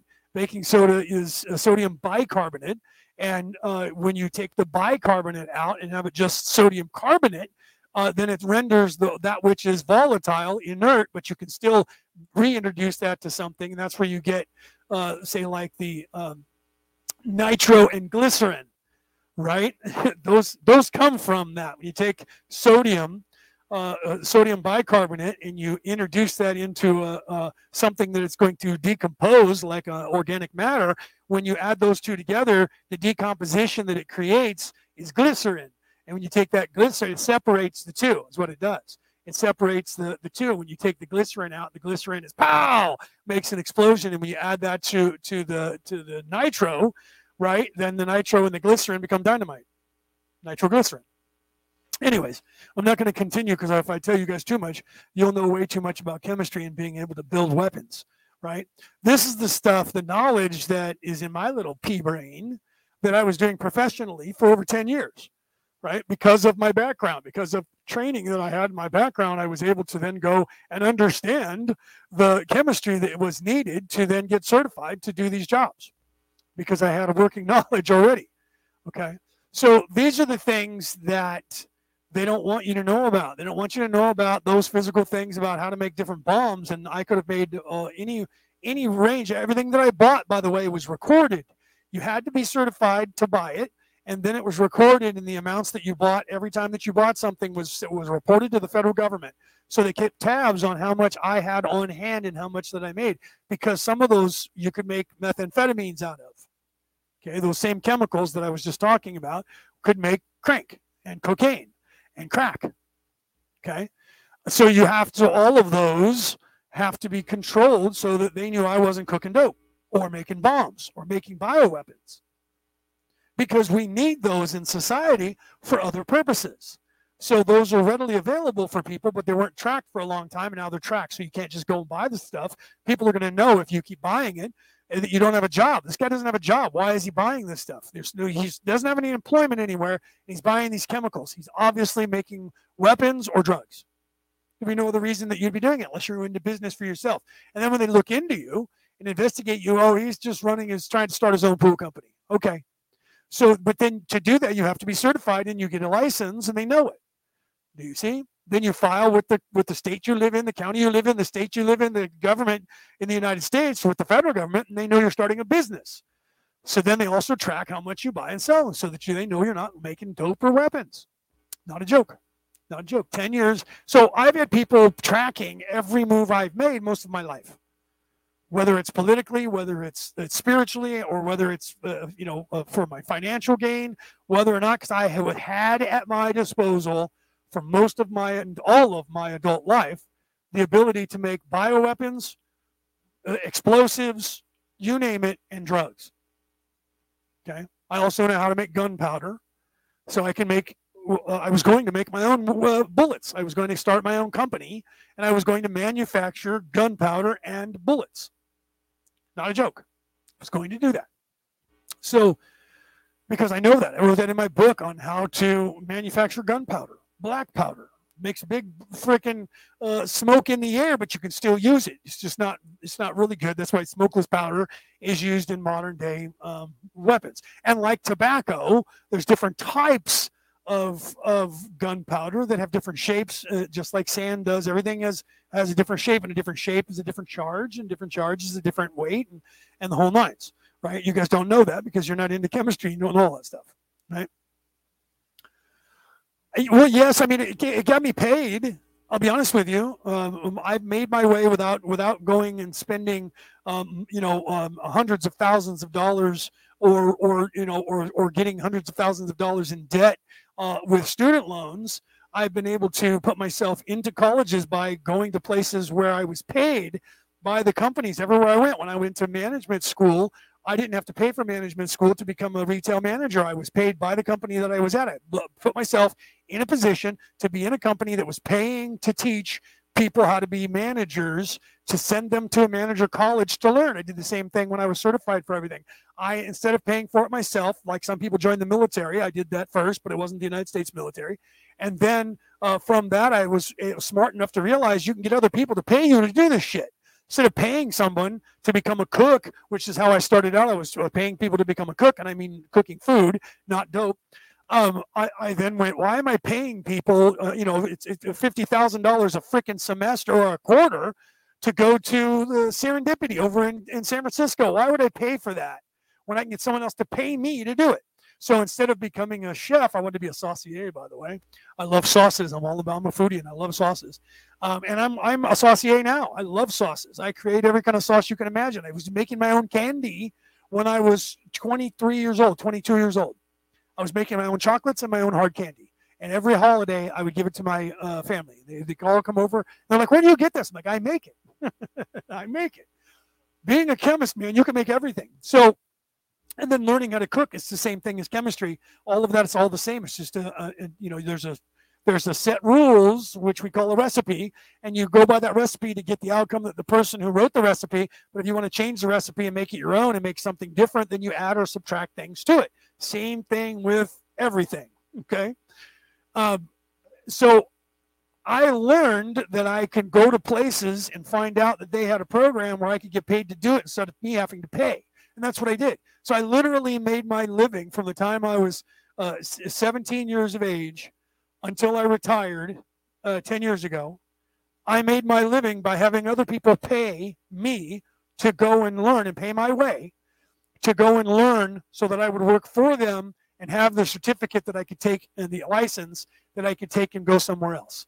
That's what I did my entire life because I was smart enough to go, why am I paying for this shit myself when there's people out there that will pay me to go and do it? And that's what I did. I looked for them, found them, leveraged myself into a position, made myself indispensable, and made them aware that I already had skills that would assist me with that. And by doing so, they paid for me. Well, then by all means, we'll pay for you to do this. And you would have the license. And that's what I did. And I didn't have the headache of the other stuff. I could have started my own company. Yeah, I could have been a construction company. I also could have been a pool company that built and operated pools and went and hired people to go out to your pool and fix your pool in your house, the whole nines. I could have done all of that because I was the contractor without the contractor's license for different companies. And did the same thing as management, went into all the way up to regional managers. And then left that because I realized that most of the people that were running it were evil. And it was killing my soul to be in that industry. So I got out of that and got back into construction where you were, by very nature of its name, you are constructing. You are building something instead of trying to rip people off. Okay? So that's what I did. And you all looking out there can do it too. You have a smartphone in your hand. This has the entire knowledge of the entire what we know of in the universe is in this phone. Is in yours too. And it's at your fingertips. And if you're not using that to better yourself, then you're just wasting your time playing video games, and that's not getting you anywhere. Okay, it's 7:15. I got to get off here. I got to cook dinner for my mom. Wasn't going to go until I was going to get off at 7, and I started talking about this, and I stayed here and didn't do it. So with the equinox happening at the moment, yes, Pamela, let's get really quickly. We can link it. We can link into the frequency. Hold on, I got to put my reading glasses on to see what you said. Okay, well, now I have to. You're welcome, Karen. Thank you. I love you, by the way, and I'm glad you didn't get mad at me last week when I was being kind of curt about the information you were talking about. Wait, let me show you that I'm being serious. Right? I was like, please don't be mad at me. I'm not trying to say that any of this is your fault. I'm just passionate about it. And then I was worried that you weren't going to come back, and you did. You came back today, and so I love you, and you know that I would never be that way towards you in any way. We've never had a curt word. And I didn't want you to think that's what was happening last night. It was just me going, no, this whole thing is bullocks, as the English would say. Okay, so Pamela says, with the equinox happening at the moment, we can link into the frequencies, yes, and help us alleviate what, yes, we can. We should be doing that at all times, and especially on new moons, full moons, and equinoxes, we should be linking ourselves to the earth and to the energies of the earth and the energies of all people to uplift that energy and show them love and give them love and do that. So let me further what she says, with intentions of good within, of course. And no, I feel that we bypass the duality. Yeah, we do, and that's the whole thing. We bypass the duality in the third with the yin and the yang. Come from the what is this the Christic point? Is that what you're saying, or are you saying the meaning the Christ point, right? The Christic point of being that why they took our DNA so that we forget who we are. Yes, bypass it and come above it. Yes, and that's what we need to do, and that's what we should be doing, particularly on equinoxes, particularly on new moons, particularly on full moons, because the energy of the Earth, Gaia's energy, is a lot more vibrant than, and the energy of the human race, even though we don't know it, is far larger than the Schumann resonance. I love that it was named after the guy whose last name was Schumann. But the Schumann resonance is the human resonance, and it's the actual recording of the human resonance. I love how it was called Schumann for the human resonance, right? So yeah, so we have to realize. And then Karen said, Bible stories are metaphors for your indoctrination system. Yes, you have to realize that in the Bible, everything is dual aspects. So in the Bible is in fact, like Karen was saying, indoctrination stories. But in those indoctrination stories, if you ignore the indoctrination and you're seeking the truth and the light, you're going to find that the story that you're going to get out of that is going to be the opposite. But you have to be aware. Right? The first step in avoiding a trap is knowing of its existence. Karen's right. You have to be aware that there is an indoctrination story in everything, because everything has a dual aspect. So everything services the whole, the all, and services the self at the same time. That is what this reality was created for, and the purpose here. So you have to acknowledge that. To acknowledge that is and to understand that is the knowledge that you were supposed to get from eating the fruit. But that story was corrupted in that it was bad to eat the fruit, and that your knowledge that you learned was evil, and that you only learned that there was good and evil. And that was it. That's not it. You learned that there was good and evil, but why did you learn there was good and evil? That was what you really learned, which was above learning that it was just good and evil. Why is that important? Is what you're supposed to learn, but they took that from you, and that's what they took from you. And the what they took from you is the knowledge that there is a dual aspect in everything, and to truly know one thing is to know both. So to truly know the lightness, to know the darkness, to life. If you want to know what it is to live, you have to know what it is to die. To know what to die, you have to know what it is to live. So to know what darkness is, so to know what in service to self is, you have to know what in service to others is. To truly know what in service to others is, you have to know what in service to self is. That's why learn, teach is teach, learn, teach. It's not, I'm not teaching you anything unless I'm learning too, because I have to learn it before I can teach it, and I can only teach it to those who need to learn it, and then you're going to teach it to those who need to learn it, but you're going to learn that you need to teach it to those who are going to learn it, just like I did. And that's the perpetuation of this place, is to learn and to teach at the same time. So if I were to think that I had all of the knowledge and that I couldn't gain anything from you whatsoever, I wouldn't even worry about reading the chat or even answering your questions. I would just tell you what I think you fucking need to know and shut up. That's what some people do. Okay, but that's not what I'm about. That's why most of your best teachers are the ones who want to have question and answer sessions. Why is that? Because we learn by your questions. Okay, we learn those because you see things in a way that I don't see them. Even though you might see the exact same thing I see, you're going to see it from your perspective, which is made up of all of your experiences and your knowledge, not mine. So we could literally be twins, brothers and sisters, or both brother and brother, or brother and sister, whichever, it doesn't matter. We could be twins and raised as twins our entire life, but we're going to have completely unique individual perceptions of the same reality and the same thing and the same experiences that happens to us. And even if you're not twins and you're just standing next to somebody on the sidewalk and you both witness a murder, you're going to have two different stories. You're going to both probably say there was a murder, but then after that, details are going to vary a little bit. You're going to look at each other and go, how did you see it different than I did? Because they have different things. They're basing all of what they see on different knowledge than you are. You're basing it on yours. That was the lesson that Obi-Wan was teaching Luke when he said, Luke, you need to understand that all of the truths we cling to depend greatly on a certain point of view. That was what that lesson was being taught, was that you have to realize, and that's the knowledge that Karen was just referring to, know that there is nefariousness in everything. If you look for it, you're going to see it in everything. But if that's all you do is look for nefariousness, that's all you're ever going to see. And on the other way. So those people who are blinded by the light will never be affected by darkness because they choose not to be. And it's okay. It doesn't matter what you choose. It matters that you do. It doesn't matter what you choose. And that's what Ra says, and this is why they try to discredit Ra. Ra says there is no right and wrong. There is no good and evil. It just is.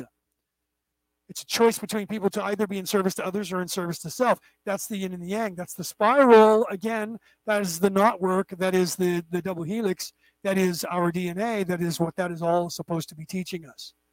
That there is no right and wrong. There just is, and everything serves the all. People who are doing evil shit to this earth are teaching. They're serving the all in a good way by doing so. Without them trying to take over the earth, it would slow down the process. And this is why the process was invented. This is what the law of one is talking about, what Ra talks about. There was a time before the veiling when everybody was complacent. Oh, I'll get there eventually. I'm the one. I'm the whole creator of the universe, so who cares? I'll get there. Well, we as the creator went, well, fuck, we're not moving along. We're being lazy. We didn't realize that about ourselves until we had to realize that about ourselves. And then we're like, well, fuck, I'm lazy. I've created myself to be lazy because I know that I am the one. So I have to change that about myself. So we had to, as the creator, we are evolving as well. Do you understand that? The creator evolved by realizing about itself, about themselves, their self, however, whatever vernacular you want to use to describe it, and then change the parameters so that it would play into that, giving itself the ability to be good and evil at the same time. And then making that our prison to overcome. That's what we're here to do. That is the third dimension. All right, guys, I love you. You guys have a great weekend. I love you. Share this out, share this out, share this out. This has been Orion Rising. I am your host, Leonard O'Neill. Good morning, good afternoon, good evening, or good morrow, depending on where in the world you are tuning into this show. All right? I'll see you guys next week. Share this out, share this out, share this out. Have a lovely weekend. I love you guys to death. Hopefully I answered all questions. I think I did. If I didn't, save them for next week, or go to the class chat and ask me in the class chat, and I'll try to do that without talking as long as I have. All right, guys. Love you. Peace.